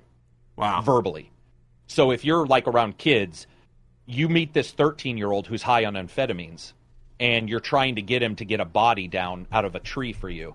And that discussion is one of the rankest discussions. And it's a 13-year-old. It's a typical 13-year-old trying to pretend he's cooler than the adult. It is so well written, Maddie. Like, I was just reading this, trying to talk this kid down. Pretty soon the kid is yelling to the neighbors that I was trying to fucking pedophilia him, like fondle him. Then his friend comes over, and his friend's yelling, going, "This guy's trying to rape my friend. He's going to try to put it in your butt." Oh, my fucking gosh. Yeah. And this 13-year-old escalates it, so I'm trying to back away. My cop buddy is like, "Dude, let's go." And I don't back away from anything like an idiot. I'm like, I'm not going to leave the conversation. I just want to get it back onto the police force issue. And I keep trying, and it just escalates. It just skyrockets until finally people are like coming out of houses, and they're all, "What the fuck are you trying to do?" And I ended up dying. I ended up basically saying, like, my career was ruined because this kid accused me of doing this, and I ended up killing myself. It's... Wow. So is that always, like, the end route, or is there actually, like, branching paths where, like... Tons of branching paths. Okay, Tons. right. Multiple ones. Because I got through it the next time. Yeah, I was just making sure, because you said, like, both times, like, your end result was, like, my character shot himself or something like that. No, So. I would say, no, you can lose, for sure. You can be pulled off the force. You can be... there's multiple ways to lose. Okay. I've been shot. I had a guy break my arm and then cause me to have a heart attack and died. Oh, my gosh. it is not Dark Souls hard or anything. It's just I am egotistical when I gameplay, and I think I can force through it despite my skills, and I can't. So I kept going, fuck you, I know my stat isn't high. I'm getting through this, because maybe I'll roll good rolls. And I didn't. Yeah. I rolled shit rolls multiple times, and those continue to hurt you. So each time you roll a shit roll, you sort of get into, and you can come back out. It's just I didn't. It's so funny. Dude, how much is this game? It's $39. Okay. Well worth it, at least so far. I haven't beat it yet, but the amount of time I've spent, I'm about 10 hours in. I feel like I've seen a tenth of it, and the amount of dialogue and replayability is beyond belief. One last thing I'll say, one of the coolest parts, there's a set of footprints. Depending on your skill, you can either guess every footprint in its size if you have a high analytics skill, and you can guess footprints and use it later. You can skip it and have your partner do it. You can actually ask the kid about it. Not only that, every piece of equipment adds points to skills. So if you put on a pair of glasses, they'll add to drama. So the next time you come into a room with the glasses, you're like, sup? You know, like you're like a movie star. And you even have narrative based around that. So if you put them on, you'll start being like, I'm a superstar. Somebody will be like, dude, you lost your gun. And be like, that's what superstars do. We don't need guns in movies. And people will be like, this is not a movie. But because you have a high superstar rating from your, or drama from your glasses and maybe a trench coat you found, you're like, your attitude is dramatically different. That. Yeah. Oh, dude. I really want to play this game. This sounds right up my alley. It's mind-blowing. Are you going to review it in full, or are you just going to I don't know if I can finish it, because I was planning on leaving for the weekend, and when that went away, I'm trying to put everything, like, figure out what I can cover.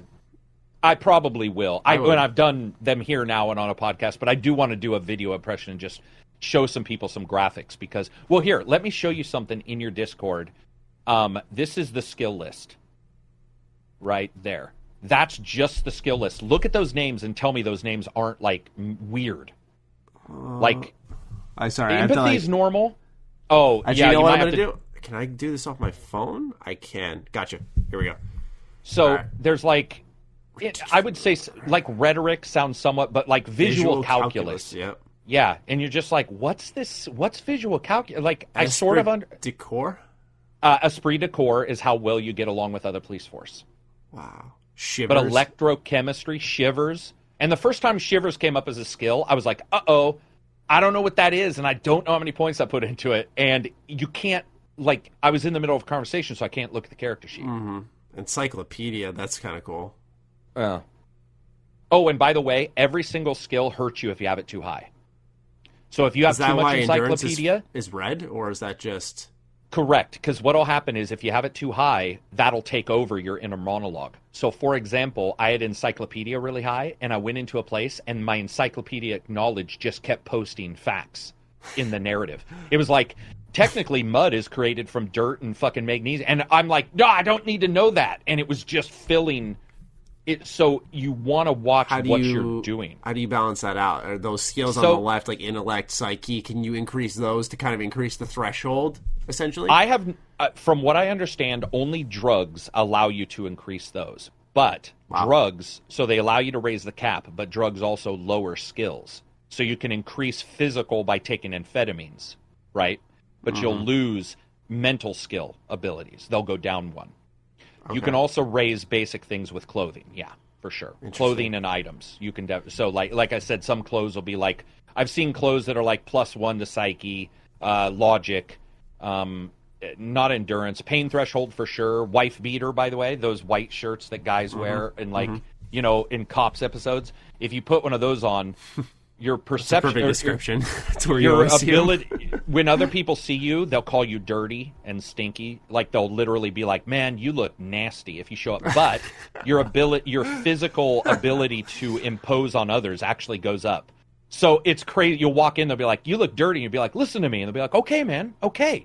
Because they don't know if you're like some psycho wearing a wife beater. It's just... I like that. Dude, it is nuts, Maddie. I never expected it to be that nuts. But I think it's because it's an RPG. They've spent so much... You know, like your friends play D&D. It's not like combat. It's just like... There is combat. Oh, there wow. is combat, but not turned... and not... I think if I remember, it looked like the old skills roles based. Yeah, it's not you're not moving your character. It's the skills being rolled in the narrative description. Okay. Yeah.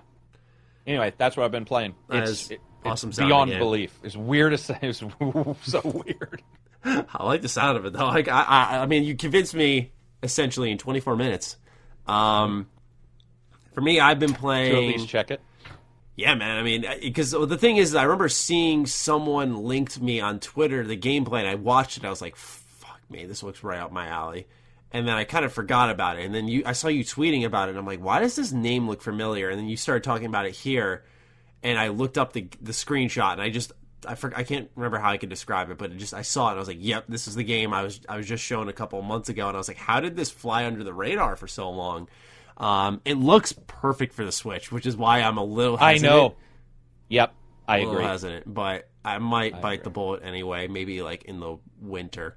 For me, what I've been playing is a little bit of Turtles in Time on the arcade machine when I want to, which has been fun, but more relatable and more of a discussion-worthy topic would be I've been playing Catherine Full Body.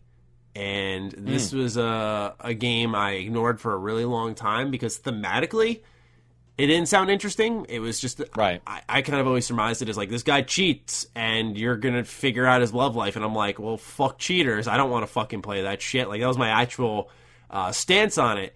And Full Body came out, which for those who don't know is kind of like the re-release with brand new content. They added like new dungeons modes. They added Rin, which is another option that you can choose. And I said, all right, I got to have an open mind. I got to give this a shot, especially it's from Atlas. And a lot of people said this is like one of their best games next to Persona. And I hold Persona in like very high regard. Like it's one of my favorite series of all time. So I was like, all right, if people are going to compare this to Persona, I got to try it out. And I got to say I was wrong. Catherine Full Body's really good. Really, really good game. So much like how you described Disco, you'll note during this conversation, there's really nothing quite like Catherine, because it's like a puzzle game. But we'll start off. We're gonna keep this spoiler free, but like the game sort of starts off where this guy's in the middle of like the way that it's written. You get this feeling that this guy's been in a long relationship. They're sort of going through the motions now. They're talking about their future. He's moving into the next phase of his life. They're talking marriage and all that stuff. And then he's struggling with that. And then one night he goes to bed. He has a nightmare, which is where the puzzles come in.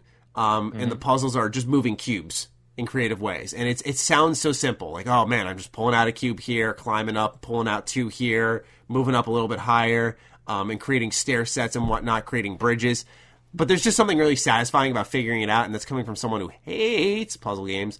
But anyway, he wakes up from this nightmare, and there's a woman in his bed. And he was drunk the night before, but there's a woman in his bed, and he's like, who the fuck are you? And she's like, oh, I'm Catherine. So now there's two Catherines in the game. One's with a C, one's with a K. And he's just like, oh my God, did I just cheat on the woman I want to marry? And so as you go through this game now, you'll end up at the bar, and you'll have your phone out. You'll be sending texts to these girls. You'll be talking to them on the phone. You'll be having relationships with like the people in the bar, which you'll see appear in the nightmares, because the rumor is the nightmare is called the Woman's Wrath, which is like all the men who have cheated are appearing there. But then you start to see men who haven't cheated appear there. So you're like, what's going on now? But those people at the bar are in these nightmares, and so they'll sit down and they'll start to vent their problems in the nightmare, because all you see in the nightmare are sheep. Like, that's what I'm saying. This game is crazy. Like, you just see sheep. They don't see humans. You see yourself as a human, but so when they start venting about their problems, they don't know who they're talking to, and they say that the people in the nightmare will never remember, and even your character doesn't remember, but you as the player remembers. So when you see someone upset in the dream and they start venting to you, and then you see like similar characteristics of clothing in the bar, and you go and talk to them, you're like, oh wait, that's Morgan, that's the cop. He's someone who's saying that he killed his wife. Why is he here then? And you start talking to him and getting to know him as a person in the bar, and like, does he deserve this fate? And as you make these conversation choices, it's really not just like I wouldn't even call it a dating sim in the first place, but it's not just about picking a waifu. It's really about morally guiding your main character through this entire journey. And as you make these choices, there's a bar that goes to the left or right, which is like your good karma, your bad karma for Fallout fans. And there are moments during cutscenes where there's internal monologues, and depending where you are on that bar, that changes, and in turn the story changes. And you see very interesting perspectives on love, on relationships, and the way that you see Vincent mature and grow. It's very much a unique game, and I think it provides some really warped perspectives on love, but it provides some really healthy perspectives on love and relationship building, and it very much understands what it's all about from all facets, even the fucked up ones. And I admire the game for that. There's a lot of fan service in the terms of, well, actually legitimate fan service. They'll send, like, one of the girls who you wake up next to in bed, you're like, what the who is this girl? And I've made the decision because, like, I fucking can't stand cheating. So I'm, like, pushing her away. Like, anytime she texts me, I'm like, get the fuck away from me. Don't talk to me. Lose my number, that type of shit. And, but she'll send me, like, pictures of herself. And so there's, like, fan service in that way. And you're like, no, I don't want that. But on the other end, there's fan service, like, they have Persona tracks in the game.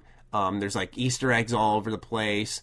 That type of stuff. So, really unique game, really hard to sell people on it, though. Like, I think even throughout this whole conversation, you can't really sell someone on it.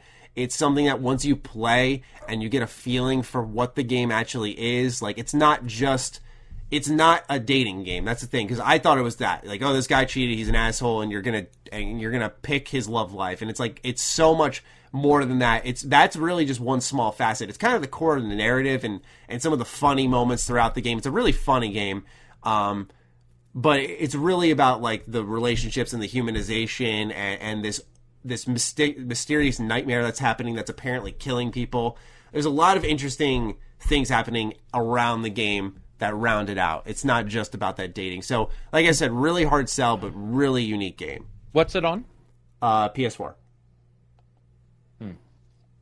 Does it feel like graphically? How's it done? Does it feel like a what do you call it? Looks like Persona 5. Okay, so it's delivered in that. So it's more pictures and okay, yeah. So I thought you meant, like, how does it actually look like? It's in the. I think it's actually in the P5 engine when they remade it. I'm not sure, but okay. But it looks like Persona 5 graphically. When it comes to cutscenes, they're more fully animated than Persona. It's not just like the text boxes. And there are a lot more anime cutscenes than in typical Atlas games. So you'll have a lot more storytelling coming in that form, which is nice. It's like a reward after the puzzles, because the puzzles can get tough. I've been stumped by a couple. The good news too is that because of so many endings, I was like, man, if this game's long, that kind of sucks. It's not super long. I'm close to the end now. I'm about 8 hours in. 9 hours in, actually, and it's apparently, I think it's like a 14-hour game. You know, it's not super long, and the way I've been playing it, I've been playing as a good guy, and I'm, like, kind of curious as I'm going through it. Man, you could be a real douche in this game. You know, there are moments where I'm like, what if I was on the other end of the spectrum? Like, this situation would be playing out in a whole different way. Right. So it makes you really curious, right? And so I could see myself going back to it, because right now I'm in that in-between phase. I'm just waiting for the Outer Worlds. That's what my coverage is kind of hinging on. That's what I want to play mostly. So I've just been kind of biding my time, clearing out games that are in my backlog. I had between Control, Chrono Trigger, and Catherine Full Body. And I was like, you know what? I know Control's even shorter, but I was like, you know what? I'll give Catherine Full Body a rip, see if I actually like it. And I've loved it. It's been a really fun time, especially playing it, like I said, in share play with my friend. We've been going through it together, so it's been fun to, like, laugh along with someone, solve the puzzles together, watch the story unfold. It's been a really, really good time. Yeah, it sounds when it comes to the puzzles, are they always the blocks? Yep. But they'll change the block types. There will be traps or springs, ice blocks, blocks that don't move, blocks that move really slow.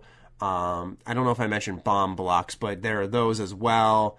And then there's little collectibles as you go up the blocks. There's power-ups you can get, like jumping 2 blocks high, or putting down a block that creates another set of blocks so you can create extra bridges to help you get up. So you're always just scaling upwards.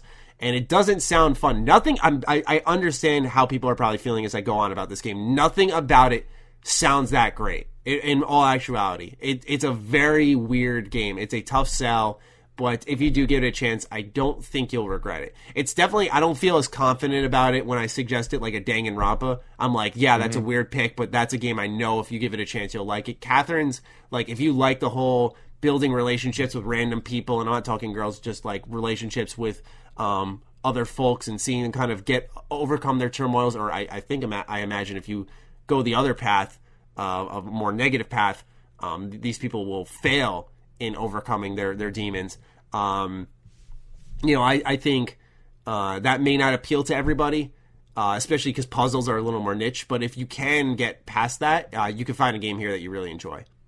Interesting. Really interesting. Honestly, when you said you were doing the puzzles and they were blocks and you woke up having possibly had sex, I legit thought you were going to explain to me that puzzle, once you got out of it, was like you inserting no. And I was like, that would be crazy if like all the blocks had something to do with this other alternate world, and that you were having sex and didn't realize it. I just thought that's sort of a missed opportunity. Yeah, honestly, I wouldn't be surprised if at the end of the day the game ended up like that, because, like I said, it's very thematically driven. It's very creative. It's so different. But it's such a... I can't emphasize one thing enough. It is a funny game. It definitely ranks up there with like games that have made me laugh out loud a lot, like South Park, Borderlands 2. Like, it's a funny game because you just see this main character get into these situations and how well acted it is, and the shit he says. I don't know. It's so human. That's the thing. I think that's what I like about the story so much. It's such a human story, despite some of the supernatural tendencies it is included. It's very much a human story, and I like that a lot. It's kind of different, because Persona is always like, Persona, and you're ripping off masks, and you got these crazy creatures, and the school life is like what's cool about it. So I just think Atlus has a good grip on making like these very humane interactions. It's a really cool game. I'm glad I gave it a shot. But that is what I'm playing. Weird as fuck. I want to be playing Asgard's Wrath, though, for sure. That game looks fucking cool. Dude, it's crazy, too. Like I was telling you prior to the thing, it's so, Insomniac, I don't know if you remember this, but Insomniac did do a full VR game called Edge of Nowhere. It didn't really it was a third-person VR, which is very disconcerting if you play VR. It can make you pretty ill playing a third-person VR game, because VR is more about looking through a person's eyes. Yeah. So I didn't know, what we would get, how long it would be till we got a full third-person, style, or sorry, a full AAA style VR game. But it's nice, and the game is reviewing really well from everybody. Got like a 9.4 at IGN, I think. Yeah, I got a very high score from them, and then what was interesting was also the VR companies, as in those who cover VR normally, they all rated it high, which usually doesn't happen, because, maybe somebody will like Astrobot if they're new to VR, but then somebody who's done VR maybe isn't as impressed or whatever. Okay. But here, it seems like with this game in particular, I was really surprised to see those reviews and how well it was doing. And then I checked it out, and yeah, it's not perfect, but it's definitely, you can tell it's a full game. Like, it's not an experience game, which I think a lot of VR titles are. Yeah. Shorter. They're not as in-depth. This one is like a full game. And nice. From what I understand, did you see the length of time? 30 hours. That's what caught my attention. I was like, 30 hours in a VR game? Yeah. Other than Fallout, other than X Rebirth, which was a port, both those were ports. Skyrim's a port. You don't get that. Yeah. You don't get those. Seems really unique. So, why did you like it when you saw what did you see, a review, a picture? I watched some reviews, and I was just like, this is what I wanted. That was my thought when I saw it. I was like, this is why I held out on VR, because I wanted an actual game. And there have been games, but like you said, that it's like, what's the game where you hit like the beats and stuff? Beat Saber. Like experience-driven ones, or temporary little fun gimmicky ones. But this is like, wow, it's an actual game, and it's a well-realized world, and there is lore, and there is like a cool combat system that does have the VR functionality. And I was like, I could see myself loving this, because I've always been sold on VR as fun and elevating games. Absolutely, the only reason I haven't invested in it is because there hasn't been like a game like that where I looked at it and went, well, okay, that looks really good. And I'm not just talking graphically like that. I want to be in that world. I want to explore. And when you have that headset on, like that's all you're seeing. It's not like you're seeing the light off to the side, your game rack in the background or whatever. You're just seeing that game world. Like you're there. And I think based off how great it looks, I mean, that can help out a lot. And the combat looked like it had its own rhythm and flow. So it just looked like exactly what I wanted. So that's why I started looking into VR again for like to get an Oculus Rift, because I was like, all right, I think now I gotta get ready to pull the trigger within this next couple of months. Yeah, it's crazy just how much something like that, when you finally see it, and see a game like that, how much I personally feel like this will probably help all VR. It's not only that game. I mean, DCS got released and it's fairly good in VR, but there hasn't been a big company other than Sony with Astrobot. And it's always been PSVR, which, not to be rude, but is so rough looking. It's hard to sell it. And that game doesn't really look rough looking. It looks like looks you said, clean. It looks like a full real title that is taking advantage of like high def headsets on the PC. Yeah, I agree. All right, now we get into the patron questions. Let's get this one started. We're going to do a sort of rapid-fire fly-through because we're about 2 hours in now, and we're just starting what normally is our longest section. Yeah, I know, right? That's why I was like, uh-oh. We have such a short list of topics that we always find a way. All right, Carrick. Sci-Fi Man asks us, what are we doing for Halloween? And then, do you expect Bethesda to monetize it? And 3, shout out to your reviews lately. The unbiased work has been much appreciated. Well, thank you, Sci-Fi Man. So, what are we doing for Halloween? I just want to watch some flicks. Yeah, I try to celebrate it. My wife hates it. She's not a big Halloween fan, so I think I'd be like you. I'll probably watch a movie, maybe. Maybe do a stream. I've talked about that but it wouldn't be me. It'd probably be the patrons, and I'd sit in. Or I don't know. How about Until Dawn? Would you play that? Are you a game player who plays certain games based on the seasons? I like that. Yeah, I like that. For example, I always liked saving the level of Bully, the snow level. I always Amen. Yeah, yep. I think it was where you fight the gnomes or something like that, or something like that. I forgot it, but I remember using that one for actually a video a while back. So I remember doing that. I like the idea. I played Luigi's Mansion Dark Moon on my DS like a couple Halloweens ago. So yeah, I like to do that type of stuff. But Bully also has Halloween, remember? Where you dress up like the Karate Kid guy with the skeleton suit and shit like that. So good, so good. I've just wanted to watch House on Haunted Hill, so I think that's going to be what I do. Oh, gotcha. Yeah, my wife doesn't like horror stuff, so usually I usually don't. But that movie, oh man, I used to watch it all the time when I was a kid. Look how great I turned out.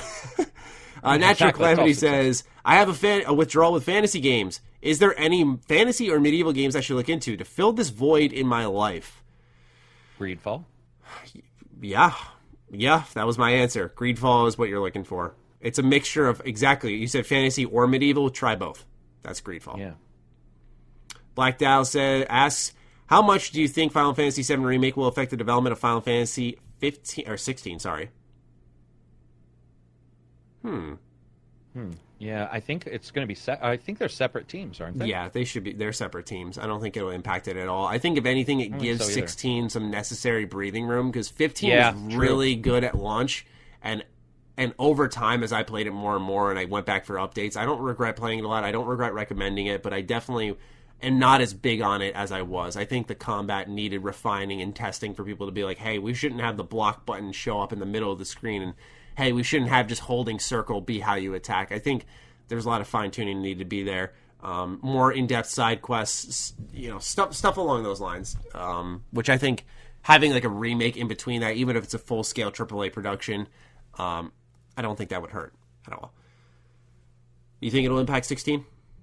I don't. No, I think they're separate teams. They're probably unconnected as you could be. That's the thing about Final Fantasies, right? They're always unconnected anyway. Other than, obviously, there's a couple, the X series. I know that a couple are technically connected, but that's their strength. They just call it Final Fantasy. It's all fan based now, like the love of fans. They could call a fucking wrestling game Final Fantasy, and people would still be like, "What? There's a new Final Fantasy game?" So. Paul asks, do you believe that voice acting is a realistic career choice? I'm just a 20-year-old who can do a few accents and impressions. They're passable to an American, but probably not to anyone outside of the country.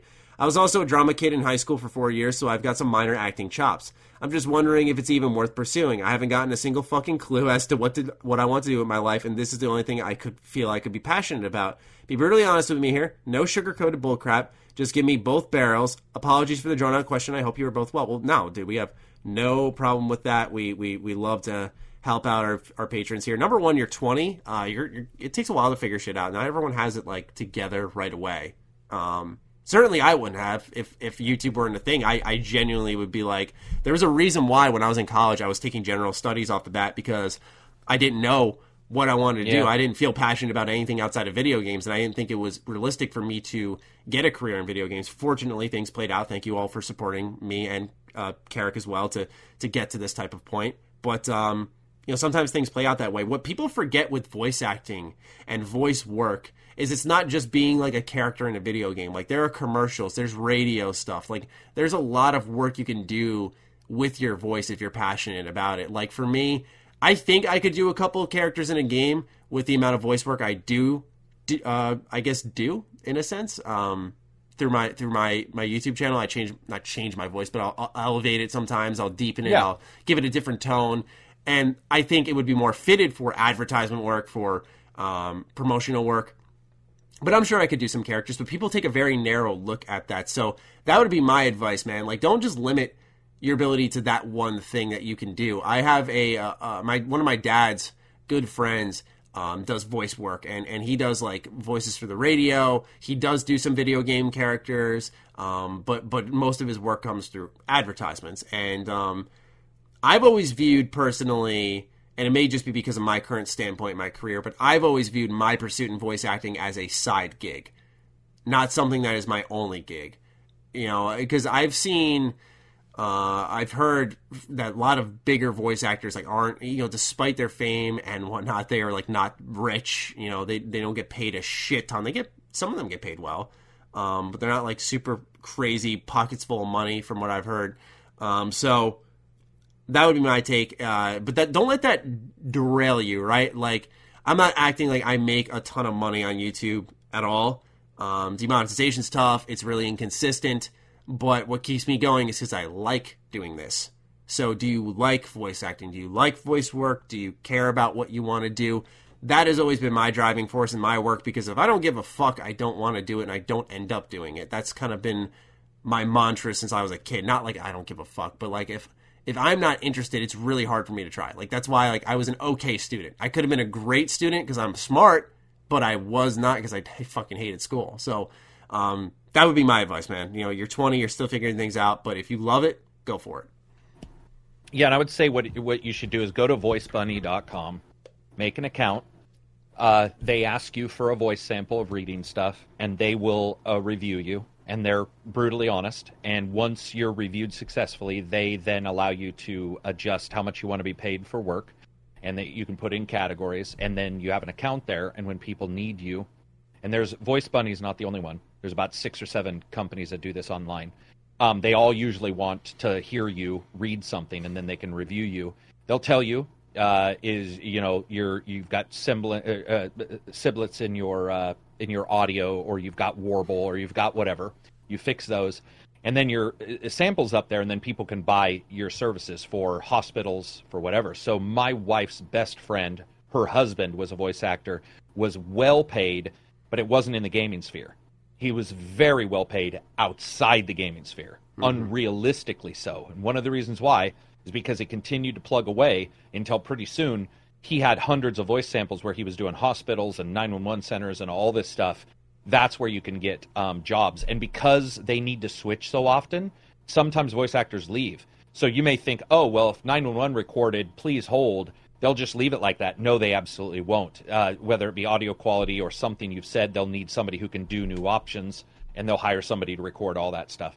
There's definitely jobs you can do. There's also online companies that want to do PowerPoints about science and stuff. So they'll be like, when a meteorite strikes the Earth, what would happen? And you can watch a YouTube video of like PowerPoints. Many times those companies don't want the same voice actors. They want different ones. And they hire from Voice Bunny as well. Mm. So I would say on the side, as Maddie said, don't jump into it full. But on the side, do it. It's free. It's free, and you might get a job. You might get a little bit of money from it for just saying option one. You know, for who knows? You might suddenly hear your voice on Allstate's insurance commercial. You have no clue. No, absolutely, man. And I feel like my perspective on income is different than others because I'm a believer of like not just putting your eggs in one basket. Yeah, like, not me just too. a voice actor, or in my case, not just a YouTuber. But when I took about a month off now. But streaming, that helps. Yep. Patreon, that helps. When I do voice work, rather, that helps. I still like help shovel driveways and shit. Like, I don't know. Like, I just feel like I like working for money. Like, I've always been a big believer in that. Like, I hate free handouts and that type of shit. Like, I like to just, put my work in and earn it. So I've always just enjoyed that hard days, honest work kind of mentality. And so just don't limit your pot to one. Like, if you can go to school and learn how to, we'll say, be a vet, but then at the same time you have great voice talent and you could do that on the side on weekends, like for a couple of hours on a Saturday, and make some extra money. Like, why the fuck not, right? Like, and eventually maybe that could turn into your full-time thing.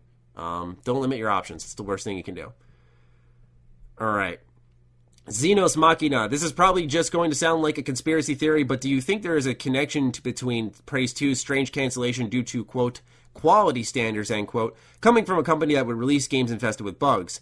That would Arcane rebooting Prey and going in a completely different direction in Starfield. I might just be refusing to accept its cancellation, but something always seemed peculiar about the way it was scrapped. It looked so promising at E3 and not long after it was killed off. I just have a feeling that something else was going on behind the scenes, such as Bethesda Game Studios liking what they saw to the point where they decided to take it from Human Head and rename it Starfield and just change it enough to make it less noticeable. I know we know very little about Starfield, but I was just wondering if there was anything to this, or if I might be wearing a tinfoil hat too tightly on the top of my head and cutting off the circulation. Bro, he's wearing two. Yeah, man, you're doubled up. Yeah, you're doubled up on that tinfoil, man. That's. I like how he's thinking, though. He did connect some sensible dots, right? Like, I didn't think he sounded crazy. I just was like, damn, you're thinking deep.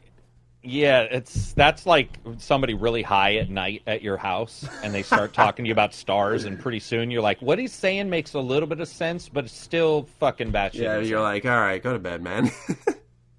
Prey 2 also, like Maddie said earlier, games do get canceled, and Prey 2 doesn't surprise me because what they showed, that was gameplay, obviously, but we have no clue if it was a Watch Dogs style gameplay. Yeah, I think it was a Watch Dogs style gameplay. That game looked off the charts initially. Nothing I would agree. I would agree. Looked so good. It almost looked like a fake, like gameplay, but fake Scripted. gameplay. Like, yeah, it was like very exact in what we were seeing. Mm-hmm. I agree. Vault 101 guy, he has a couple of questions. Will we be getting PS5s on launch day, Carrick? Will we get, you cut out, will we get PS5? Oh, sorry, PS5 on launch day. Yeah, but only because I review. Yeah, games. Same. Yeah, if I were a consumer, I'd wait. I would wait on both for sure. Do you think Sony is done with E3 or doesn't really care for it? It seems the way it seems this way because of State of Play and some of the big announcements they have had would typically be announced at E3, such as The Last of Us and the PS5 announcement. Yeah, I think they're moving away from it. I think next E3 will be their last E3. I would say, I do think they'll be at next E3. Mm-hmm. So after that, I don't know. But I think Jim, the new guy, Jim Ryan, he is much more E3 based than, because remember Shane, he had that shitty E3 where it was all highfalutin with fucking violins and oboes. I just have a feeling Jim is much more, he seems more hardcore on some stuff, and I don't see him passing up an opportunity to toot his horn. I could be wrong. Yeah, that's definitely new lifeblood, so that could change. Ben Jam asks us, what is the best birthday/Christmas gift you have ever gotten? Oh man, wow. Whoa. I got one. All right. The most thoughtful one was from the most thoughtless person in my life. One of the worst humans I've ever known. But at the time, I sold a Boris Vallejo. He's the one who originally painted Conan. It was a big art book. And I got this art book. It was about $400, and this was when I was really young. So imagine $800 or something like that. It was a collector's edition, and I had to pay rent, and I sold it. And my girlfriend at the time found out where I sold it, and she went and rebought it back and gave it to me. Which Wow. just goes to show you that a monster can still do good things. Wow. That was very nice of that person. All right. Yeah, that was the only thing, Maddie, ever they did that was nice. All right, but thanks. that was I'll it. see you later. Man, I'm trying to think because, I've gotten some great gifts, and I've always had the mentality of, like, I don't play favorites with gifts. Like, Yeah, this is exactly. the favorite, or this is better than this one. I can say some of my favorite gifts. One was for... nope, can't say that. Fuck. One was from my girlfriend. It was for my... Was it for my birthday or Christmas? I'm blanking out right now. She got me a gift, and it was a drawing of all my favorite characters across, like, games, shows. Oh, that's cool. It was like a painting, and I really liked that just because it was, like, a very sentimental gift. I'm a sucker for those. I love those. And you could tell, like, she put a lot of time into it. It looked like it took forever because I like so many characters, and she had, like, every single one of them. And, it involved her going behind the scenes, like, asking my best friends, like, hey, does Matt like this person, who does he like? I just want to make sure I'm getting, like, all the right ones and they're all accounted for, and, like, it's crazy. Like, she even put fucking SpongeBob on there, like, just everybody I love. it was pretty funny. Cool. Yeah. One of my favorite gifts is actually hanging right in front of me, Carrick. It's from you. It's the ham radio comic thing. That was fucking awesome. That was fun. That was fun to do, yeah. That was one of my awesome. favorite gifts. That was not birthday or Christmas. That was just a random gift, and I thought that was... I've always had this sitting here. I think it's the coolest thing ever. Yeah, man, like, I'm just very big on labors of love and thoughtful gifts. Yeah. I have, like, good gift stories. I remember one time, and this is when I was, like, a bratty teenager, my mom got me Assassin's Creed 2 for Christmas, even though I said I didn't want it. And I remember saying to her, like, oh, I didn't kind of want this. Like I said, fucking shitty move. And she was like, okay, Matt, like, don't be rude. We can return it. And I felt like a dick afterwards, and I decided, you know what, I might be wrong here. And I gave it a chance, and I fucking loved the game. I loved the game. Oh, and that's why I you're remember, never like, a dick yeah, during a Christmas. Yeah, and I kind of immediately thing. went out and apologized to my mom again because I felt really bad about it. I still, to this day, I tell her about it all the time. I'm like, I feel bad. She's like, Matt, like, you were fucking, 11, 12? Like, you were learning. You don't do it now. I was like, I know, but still, like, I felt like such a douchebag. So yeah, there are great stories like that. I remember even recently my parents got us a PS4 when they got us our Xbox. There's just so many gifts. I could go down a whole list of them all. Great question. Spooky Shark asks us, what is the favorite thing to do with your family and or friends during the holiday season? Wow, everyone's in the Christmas spirit, and we haven't even hit fucking Halloween yet. Yeah, it's I crazy. love this. And so do I. I'm such a holiday freak. Yeah, I think my favorite thing is once Thanksgiving's over, every Saturday after that, my family and I have had a tradition all my life where every Saturday we do what's called a snack party. So my mom will go to the store the night before, and she'll get, like, all cool, crazy, fun things to make and eat that we've never had before, and we'll all make them, and then we'll have these snacks while we watch holiday movies. And so we have, like, we pick 2 movies a night, and we watch them every Saturday, and we have all these snacks during it. And it's one of my favorite things that we do as a tradition every year. Ours all ended because my parents don't live near me anymore. But prior to that, we would watch, like, Christmas Vacation every single Christmas, like, no matter what. Like, that was the Chevy Chase, the old National Lampoons.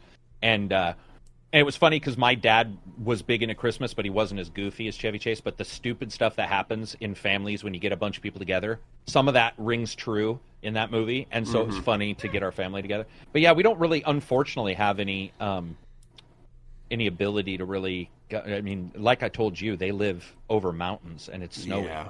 So it's like we don't have vehicles that can, like, get there and shit. So unfortunately, we don't really have any kind of holiday event at all anymore. We do a little Christmas tree here. I'm into Christmas more than anybody around me, though. Fuck, dude. I had a Christmas tree up until July, like, 30. No, July, like, sorry. How do you keep that shit July, alive, or is it a August. fake tree? No, it was a fake one. Okay, I was going to say, Jesus Christ. We outfitted it with July fucking shit, dude. Like funny. fake fireworks and stuff. Like, yeah, I'm a huge... We still have the Christmas tree lights up. Never took them down. That's amazing. I love that. Yeah. I love that. Christmas. Yeah, same. No, I'm the same exact way. I can't get enough of it. You know, it's funny because my girlfriend was not a big Christmas person. You know, she was like, whatever, it's Christmas. And until she saw how my family was this last Christmas was when she really like got into it. And she was like, okay, like, now I get it now. She always liked Christmas, but like it was a lot more special because she saw like, oh, this is a 24-year-old guy. Like, you know, look how much he's into Christmas. So, Yeah, man. it's just fun, man. It's just fun. All right, scrolling through. Grade 851 has 2 questions. One's for you, Carrick. The first one we can both answer. Working full-time and having limited amount of free time, I often notice I'm wasting too much time on endless YouTube videos or bloated, strung-out TV series. While this can be entertaining in the moment, afterwards it felt like a waste of time and missed opportunities that could have been spent with deeper experiences like reading a book or diving into a new game. Do you have any tips to help eliminate the chaff? I think this is a very thoughtful question because you seem I don't aware. believe it's chaff, dude. Yeah, because here's the thing. If it's entertaining in the moment and then you feel regret afterwards, I'm not talking like you hooked up with someone and you're like, oh, fuck, why did I do that? Like, I knew where you're going with that. Yeah, part, like yeah. I'm saying, like in the case of like, you know, Innocent, you watched a TV show. I feel like you're guilt-tripping yourself for allowing yourself to unwind, which is something I do a lot, and I'm sure Carrick does the same thing. I do. Because for our jobs, there's not that certainty, that guarantee at the end of the week. And I know it's become in the industry kind of more common practice wherever you work. It's like there is that uncertainty, but there is less so in our line where we feel like if we're not working, we could be making more money or we could be securing our future more. And so it's harder for us like today. Because yes, last night I was up till about midnight working more on my secret project. And I got home, I fell asleep almost immediately when I was really tired already, and I woke up today and I was like, man, I am shot. And like I just had to chill in bed until this podcast to just let myself recover, which is really fucking hard for me to do, especially on a weekday, where normally I save that for the weekends. So yeah, man, let yourself unwind. If you feel like you're not spending it productively, catch yourself in the moment and be like, you know what, let me read a book now. That's it. Just stop yourself and go for it. And I read books, and I don't feel productive sometimes. I think that no matter what you do, like somebody will say a TV show or movie's not productive. Depends on what you're doing, because if you can gain some, like if you're a writer, study the dialogue. If you want to talk about composition in a game, compare it to the plot you just saw in your movie. I think a lot of people get hard on themselves for no real... I mean, I get it, but at the same time, it's like, unless you're unhealthy and you're literally just fucking eating... you know, Ritz crackers off your bare chest with your feet up, not moving, using a fucking stick to change a channel, then you're a fatty. Last night, Last night I literally was in bed with my shirt off and had a Ritz cracker on my chest. Well, see, there go, boom! Maddie just found out I have a webcam hacked at his house. I just watched the inside of his home. Oh my god! There we go. Like, what the fuck? ESP, baby. Holy shit. Second question's for you. Could Carrick talk about getting into airsoft or paintball as a hobby? I believe you mentioned it in the past. Tried searching my local area for some groups, but nothing came up. None of my friends are into it. Where do I start? Oy. It depends. Go fast. It depends on your local laws, so verify those. That might be why people's not interested. If your friends aren't interested, you might find out if they're sedate or not, because they might be sort of not a lazy person, but you know what I mean. They're not as physical. That's fine. The easiest way I would describe it is you can start at $99 and get a very good gun and a ton of ammo. I would not go with a random group. I would still continually try to talk to people around you, and it may be unfortunate, but you may find out that that's not a what do you call it? A hobby you can do. I have friends in Australia, and they're not allowed to have them without big legalities, just because they look like real guns. And so they just can't do it. So without knowing where you are, those are the steps. I would try to talk my friends into it. Dude, you can get Halo guns. So if your friends are like, those look too real, if they say they look too real, go out and get a Nerf gun or something and be like, let's play. Some people just look at it as cowboys and Indians, and I got to tell you, when you do airsoft the first time, you'll be like, first of all, you're going to be dead physically. Second, you're going to be like, this is not fucking cowboys and Indians because I got shot. Yeah. So it just depends on where you are, and your legal can be an issue depending on what state you're in. Airsoft would be fun. I kind of want to try that. It's the most astoundingly awesome hobby in the world. It replaced D&D, which I can't believe I ever said. But like, I still have video games, airsoft, and now D&D below it. It is such good fun. It's awesome. Last question comes from Mike Fury. He asks if we have any tattoos. I am tattoo-less. Fuck no, I don't have tattoos. It's nasty. It's nasty.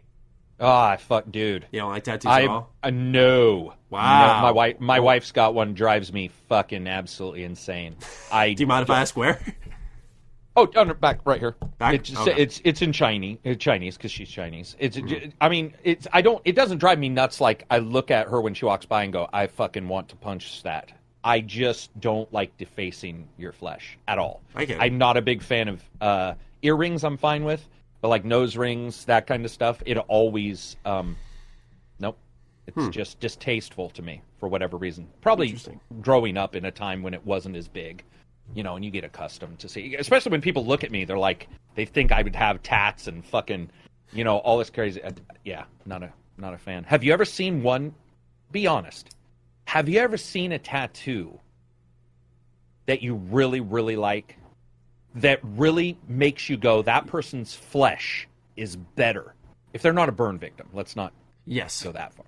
Yes. Okay, go for it. Can you explain it? There or is was, it like on somebody's, I'm trying to forget, vagina? I forgot this guy's name, but he had a sleeve, and it had, like, Pokemon characters that connected to, like, different games up his arm, and it was just very much a work of art. It looked absolutely awesome. And I've always said if I were to get a tattoo, I'd probably get something symbolic on my back right, or right of my back, rather. And then if I ever were to get any more, I would get a sleeve on my right arm. That would be a bunch of games that somehow all mesh together. I would get something at all. It would have to be viewable to me, if that makes sense. Right. If I ever got one. That's what I've always thought too, but I'm a lot more frail, where I know, let's say I got a bicep tattoo, like straight up, like on the inside, I'd be freaking out. I'd be like, oh god, you're gonna hit bone. Or you got to work out now so that it looks good. You know, if somebody's like, let me see your tattoo, and you got a little noodle it's just arm, fucking drooping down. You're like, oh, check it out. That's awesome. That's so bad. Yeah, and I want to make sure people don't think I'm looking down on people who have them. I just don't like flesh covered. Yeah, it didn't seem like a personal thing. It seemed more like I just don't like it. Yeah, which I get. That's our last question, Garrick.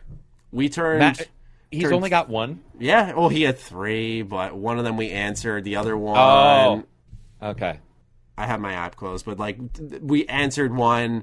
I think another one we also somewhat covered, so the last one was... the one we could actually. Because I was about to say, Furies let us down. Yeah.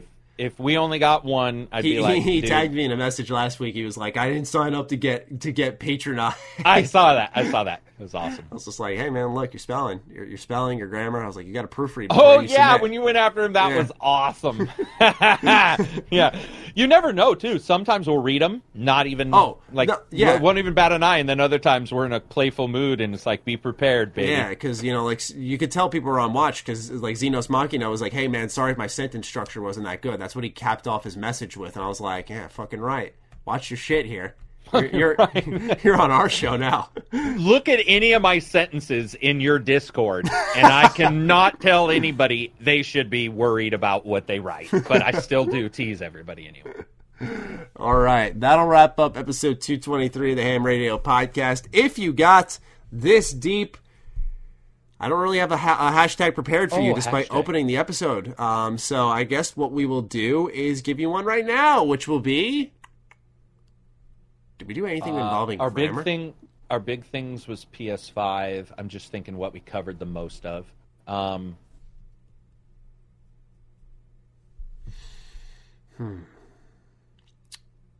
sort of... No, I'm not going to say that one.